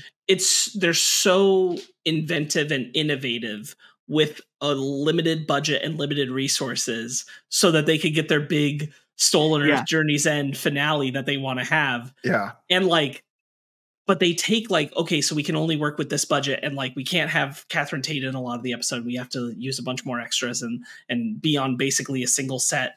How can we make that work? And they turn out like one of the best, like, this is a Twilight Zone episode. This is like a great Twilight Zone episode. And like, it's so succinct. It's so sharp. And the Doctor's there. And it's like, this is like, arguably, I would go to this before I would go to Blink. Even though I still think you're like hitting a higher quality tier, if you are trying to get someone into Doctor Who, this gives you an idea more of at least putting the Doctor center of the story. Sure. 100%. Yeah, I think I agree with that one. I have nothing but praise for Midnight. I think it is truly just an exceptional episode that I love rewatching. I think about it a lot. I think about the performance in it a lot. And that's one of the reasons why I'm like, there's a ton of incredible episodes. And maybe if I really like broke it all down and I sat down, I'd be like, no, maybe it's really this thing. But I'm like, Midnight's definitely like top of the pile and top of the mind when I think about what's a favorite episode. Yeah. Midnight's very, very high up there. Well, that leads us to another 3-part finale, though. I get Turn Left. I would consider. No, it is for sure. Yeah, it is. Yeah. Turn Left. It's like a soft lead in. Doctor Who does these things sometimes where there's like a very clear 2-parter. You're about to head into one, Brandon, for the season you're in with Whittaker. Yeah. The third from the end episode is like a soft first part and then a 2-parter, but like it's basically a 3-parter. Okay. Yeah, I had to go through real quick and look for my favorite episode. But what's your favorite? What is it? The Zygon invasion. Sure, it's a good episode. Oh, yeah, interesting. Always the 2-parter. Yeah, that's a good one. Okay, I Stolen Earth, Journey's End, Turn Left. That for me was before Endgame came out. Was my Endgame. Sure. Because I was watching Torchwood and the Sarah Jane Adventures at the same time, right. And to go to have all 3 shows do this massive crossover where Davros comes back to steal the Earth, and by the way, we're still doing like the TARDIS like is constantly like rocking and like exploding everywhere as it flies, and I miss that. I'm so sad TARDISes don't do that anymore. Like I get it because like come on, it's a little ridiculous, but like I miss just David Tennant like flipping switches, flying over, flipping another switch, like crashing that. Like I miss that era of Doctor Who. This for me was peak Doctor Who. Sure. I don't believe it will ever get better from it. I have acknowledged this. I accept it, and like this it's fine.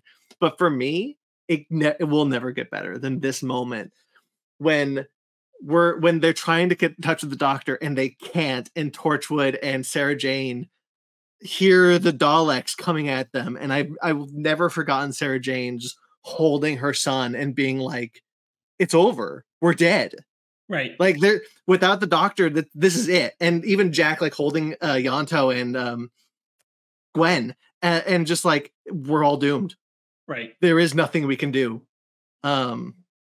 And having Rose come back and Jackie, I was excited to see Jackie for some reason. Putting every companion and every like kind of companion back on the board for a whole big come together was a big deal. And it felt like it to bring all those people together. And you've got the whole bit where like Rose is showing up and you know it and we're getting there, but like she hasn't seen the Doctor yet, and she's trying to, and she even tries to get on the video calls, and it's like Harriet Jones being like, "We've got one of the Doctor's companions here," and it's Martha, and she's like, "Who the fuck?" Like Harriet Jones coming back, like man, I was so ecstatic, like when the bees are disappearing. Like when that became like the clue that like took the Doctor and like this is where the Jadoon were coming because they're part of the Shadow Proclamation, and like he's just like, "It's the bees, we're gonna trace the bees," and he's like running into the TARDIS and the Shadow Proclamation is like, "All right, we're gonna take your TARDIS now, we're gonna go to war," and the Doctor's like, "Yeah, let me just get the keys for you." Just like disappears. Like why did they fall for that? It's very, very strong. It's very sharp. It's well paced for bringing all the elements that it brought together, and it truly feels like a celebrate of everything Doctor Who had been doing up to that point. Yeah. Jack and Sarah, and we get Yonto and Gwen from Torchwood, and K9 has a great moment, and like I I can't overstate. I cannot overstate just how, like, I still watch that episode. I still watch it frequently, and every single time, I don't care. I'm not being hyperbolic. I cry Yeah. at multiple points during this episode, during It's- all the reunions, during all the scared moments. Like, it never got better for me. Sure. I mean, it's oh, go ahead, Xander. It really did such a great job at making it seem like a finale, and not just like a finale for Tennant's run, but it really felt akin to a series finale in like how it was treated. Whether they were going to be like, oh yeah, we're definitely making a new Who season or not, or whatever the background of that was. It's really interesting that it's treated like that, and I think it works so well because there's an inkling of that in Doctor Who afterwards, but never to that level. Mm-hmm. There's the send-offs have like, yeah, a story and like some reminiscing, but never quite like this. And it really, like, it's weird to have two endings, honestly, with a 3-parter and then the specials. Yeah, no, for real. It really is interesting, and we'll get to the specials eventually. But the fact that they have such a massive reunion really goes to show like how much they had done up until that point, which is really surprising. Like, it's just 3 years.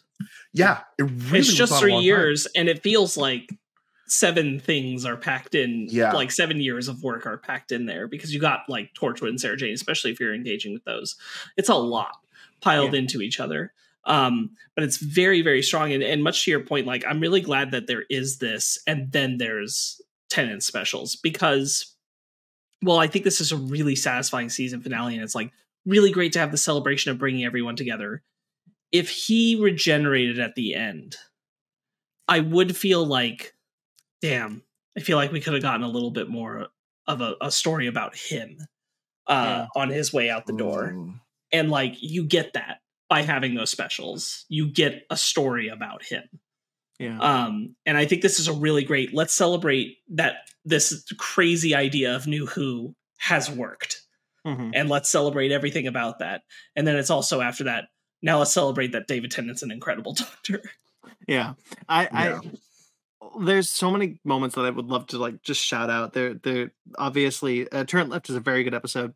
I know, but mostly just, but the actor who got to play Davros is awesome. The fact that it did tie off the 2-part finale from season 2, which bled into the with Dalek Khan coming back again after he came back in the Daleks in Manhattan, and having, being the one to trick Davros and being like, this crazy Dalek's like, I flew into the time vortex itself and pulled Davros. And like, it's just like absolutely insane.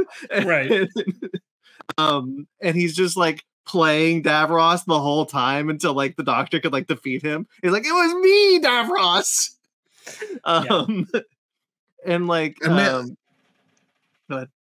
No. I just the ending to Donna's arc as well. Yeah. And having that play into everything. And it just like, yeah, there's this whole like celebration of like everyone coming together, and it's this massive moment. And then just the absolute gut punch that the end of Donna's storyline is. Because you get the big, like, hey, we did it. We beat the Daleks. We won, but at the cost of Donna. Donna is who we've lost in this war. And I love the ending when they're all piloting the TARDIS, and like he just walks up, is like, okay, you touch that, and Jackie, don't touch anything. Just go over there. Don't touch anything. It's real. Like, I think about that all the time. But the best joke in the whole episode is one that a lot of people don't even, I'm sure you guys remembered it, but like a lot of people missed it. The Daleks in Germany don't say exterminate. They say exterminieren. There is yelling exterminate in German, and it's incredible. God. Yeah, I think I really do think that as a culmination of everything, it serves so well to close so many loops. It's very emotional. If you're attached to these characters, it's super, super emotional. Really, really love it. Hate that Martha ends up with Mickey. Really, really love it. Yeah. Oh yeah.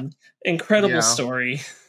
I don't know why they had to do Martha even dirtier than they already did, but once again, the Murray Gold soundtrack, like of course, on point, like so good. And then we get everyone saying goodbye, and I really like Sarah Jane's goodbye, where it's like you like to think that you're alone, but you've got the biggest family in the universe. And it's such a great, like, kind of like of course, like this, we're your family. And that was when like Doctor Who really felt like everyone he had ever met was his family and could interact with him at any time. And it's something that I kind of wish that Moffat would have played with a bit more. I know that there was a lot of, he probably wanted to distance himself from, obviously Sarah Jane, Elizabeth Sladen would pass away during, I think, the first season of Moffat's era. And like, but you know, Jack never came back, or like Martha and Mickey never came back. Not that I want them, but like but they never did. And so like I really love that kind of feeling of like wherever the Doctor is on Earth, he's got this big family of people that he can call upon. And it was really important to me. But you're absolutely correct. Like I don't know what the hell they were thinking putting Mickey and Martha together. That was ridiculously dumb. Very upsetting. Very all upsetting. Right. And also the way that Tumblr took to that last message from the Doctor to Donna about her for a moment being the most important person in the universe. Yeah. Oh man, the amount of young the amount of the youths just being like, we matter. Yeah. Well, that was what's so great about Doctor Who, and that it really felt like Donna was the first companion that had a like that had like a destiny attached to her, like this idea that she would become the Dr. Donna. Was not something that had happened in Doctor Who before, but it was something that would happen to Doctor Who next time, right? Like it became like the Doctor could just pick you up. It didn't matter who you were, it didn't matter if you were important or not. Everyone was important to the Doctor. He would just pick you up, and you'd be a random everyday schmo. That's what I really liked about the Davies era of Doctor Who. That like Billy Piper and Freeman Agyeman and even Catherine Tate, to an extent, although I'll admit, right? They were everyday people. They were not important, chosen ones that the Doctor was drawn towards. They just happened to be at the right time, at the right place, and that's where, and they became the Doctor's companions. And it's something that I don't think that I really appreciated about it. And I did then, and I still do now, that like you could just be walking on the street and the TARDIS will show up and you could just go travel with the Doctor. Like that's how it felt. Sure. I think they really nailed that idea. Yeah. Yeah. All right. Yeah. Doctor Who's good. Doctor Who is good. Doctor Who's good. I'm glad we did this. Yeah, me too. I mean, obviously, there's a lot more we could say about so much here. Oh, yeah, 100%.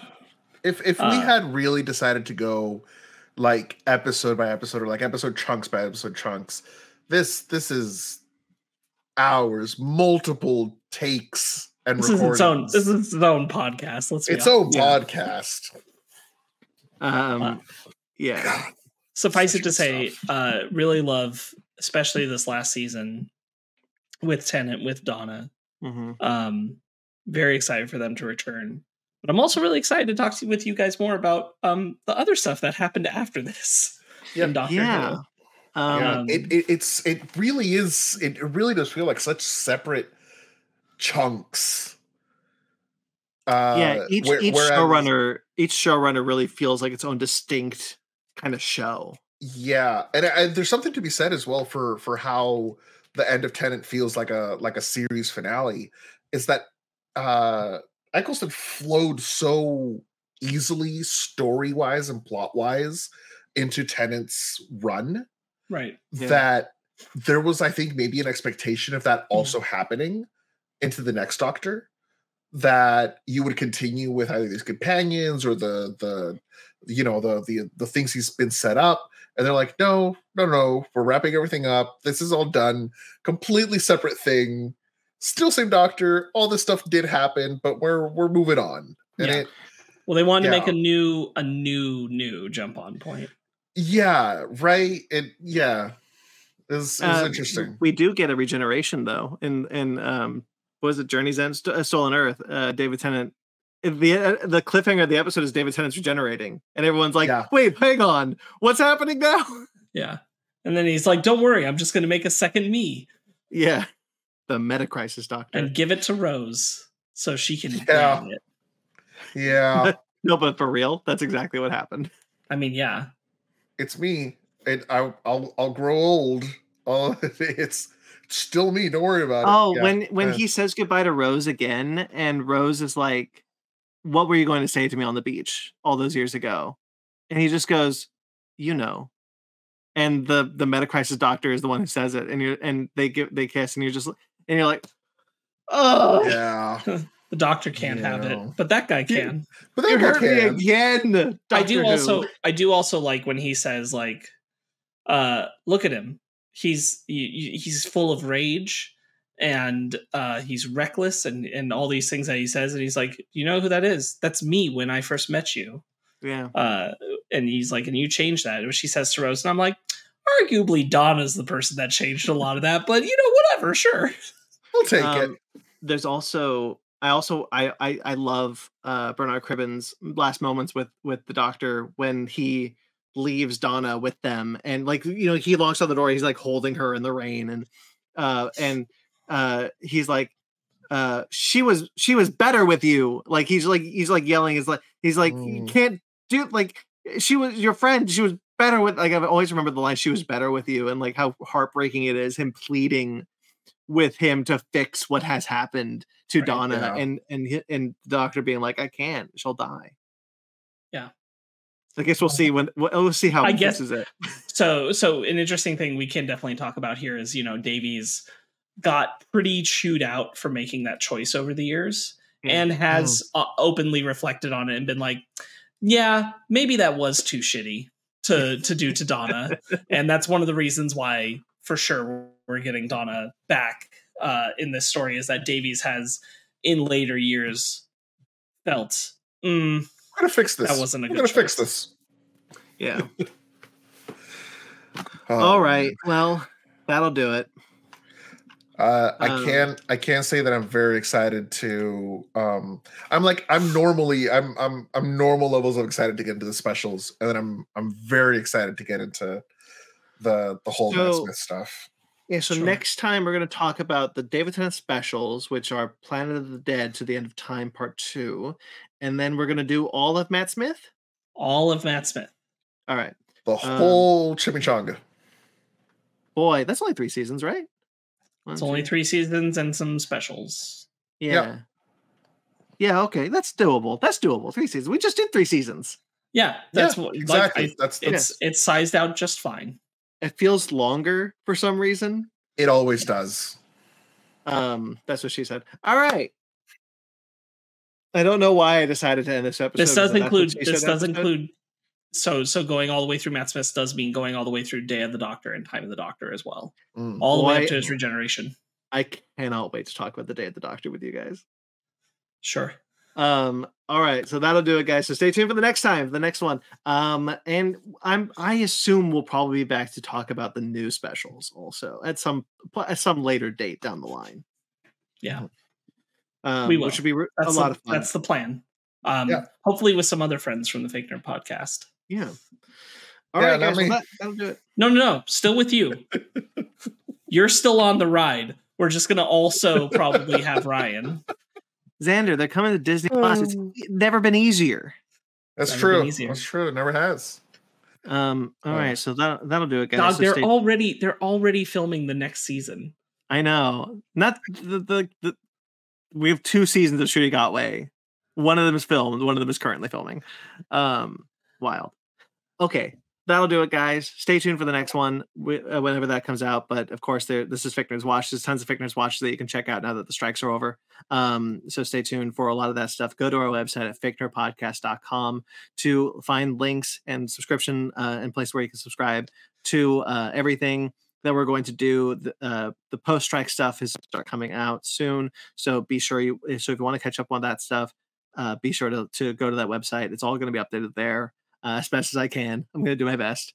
Of course, check out our TeePublic and our Patreon if you'd like to support us financially. We greatly appreciate it. But all that is on our website as well as linked below, which is our website. Once again, that, by the way, I didn't say what it is. It's fakenerdpodcast.com. You should know that by now.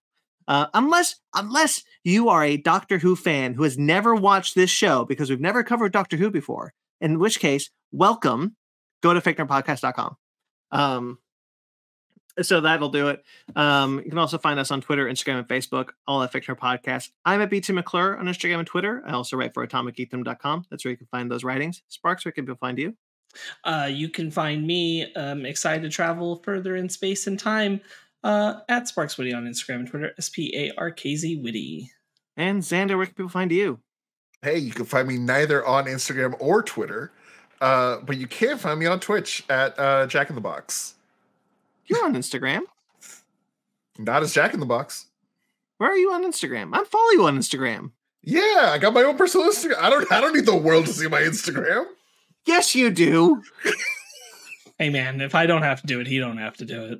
That's fair. All right, guys. That'll do it. Like this video, subscribe to this channel, subscribe on all your podcatchers of choice, and rate and review wherever you get us. And until next time, stay fake nerds.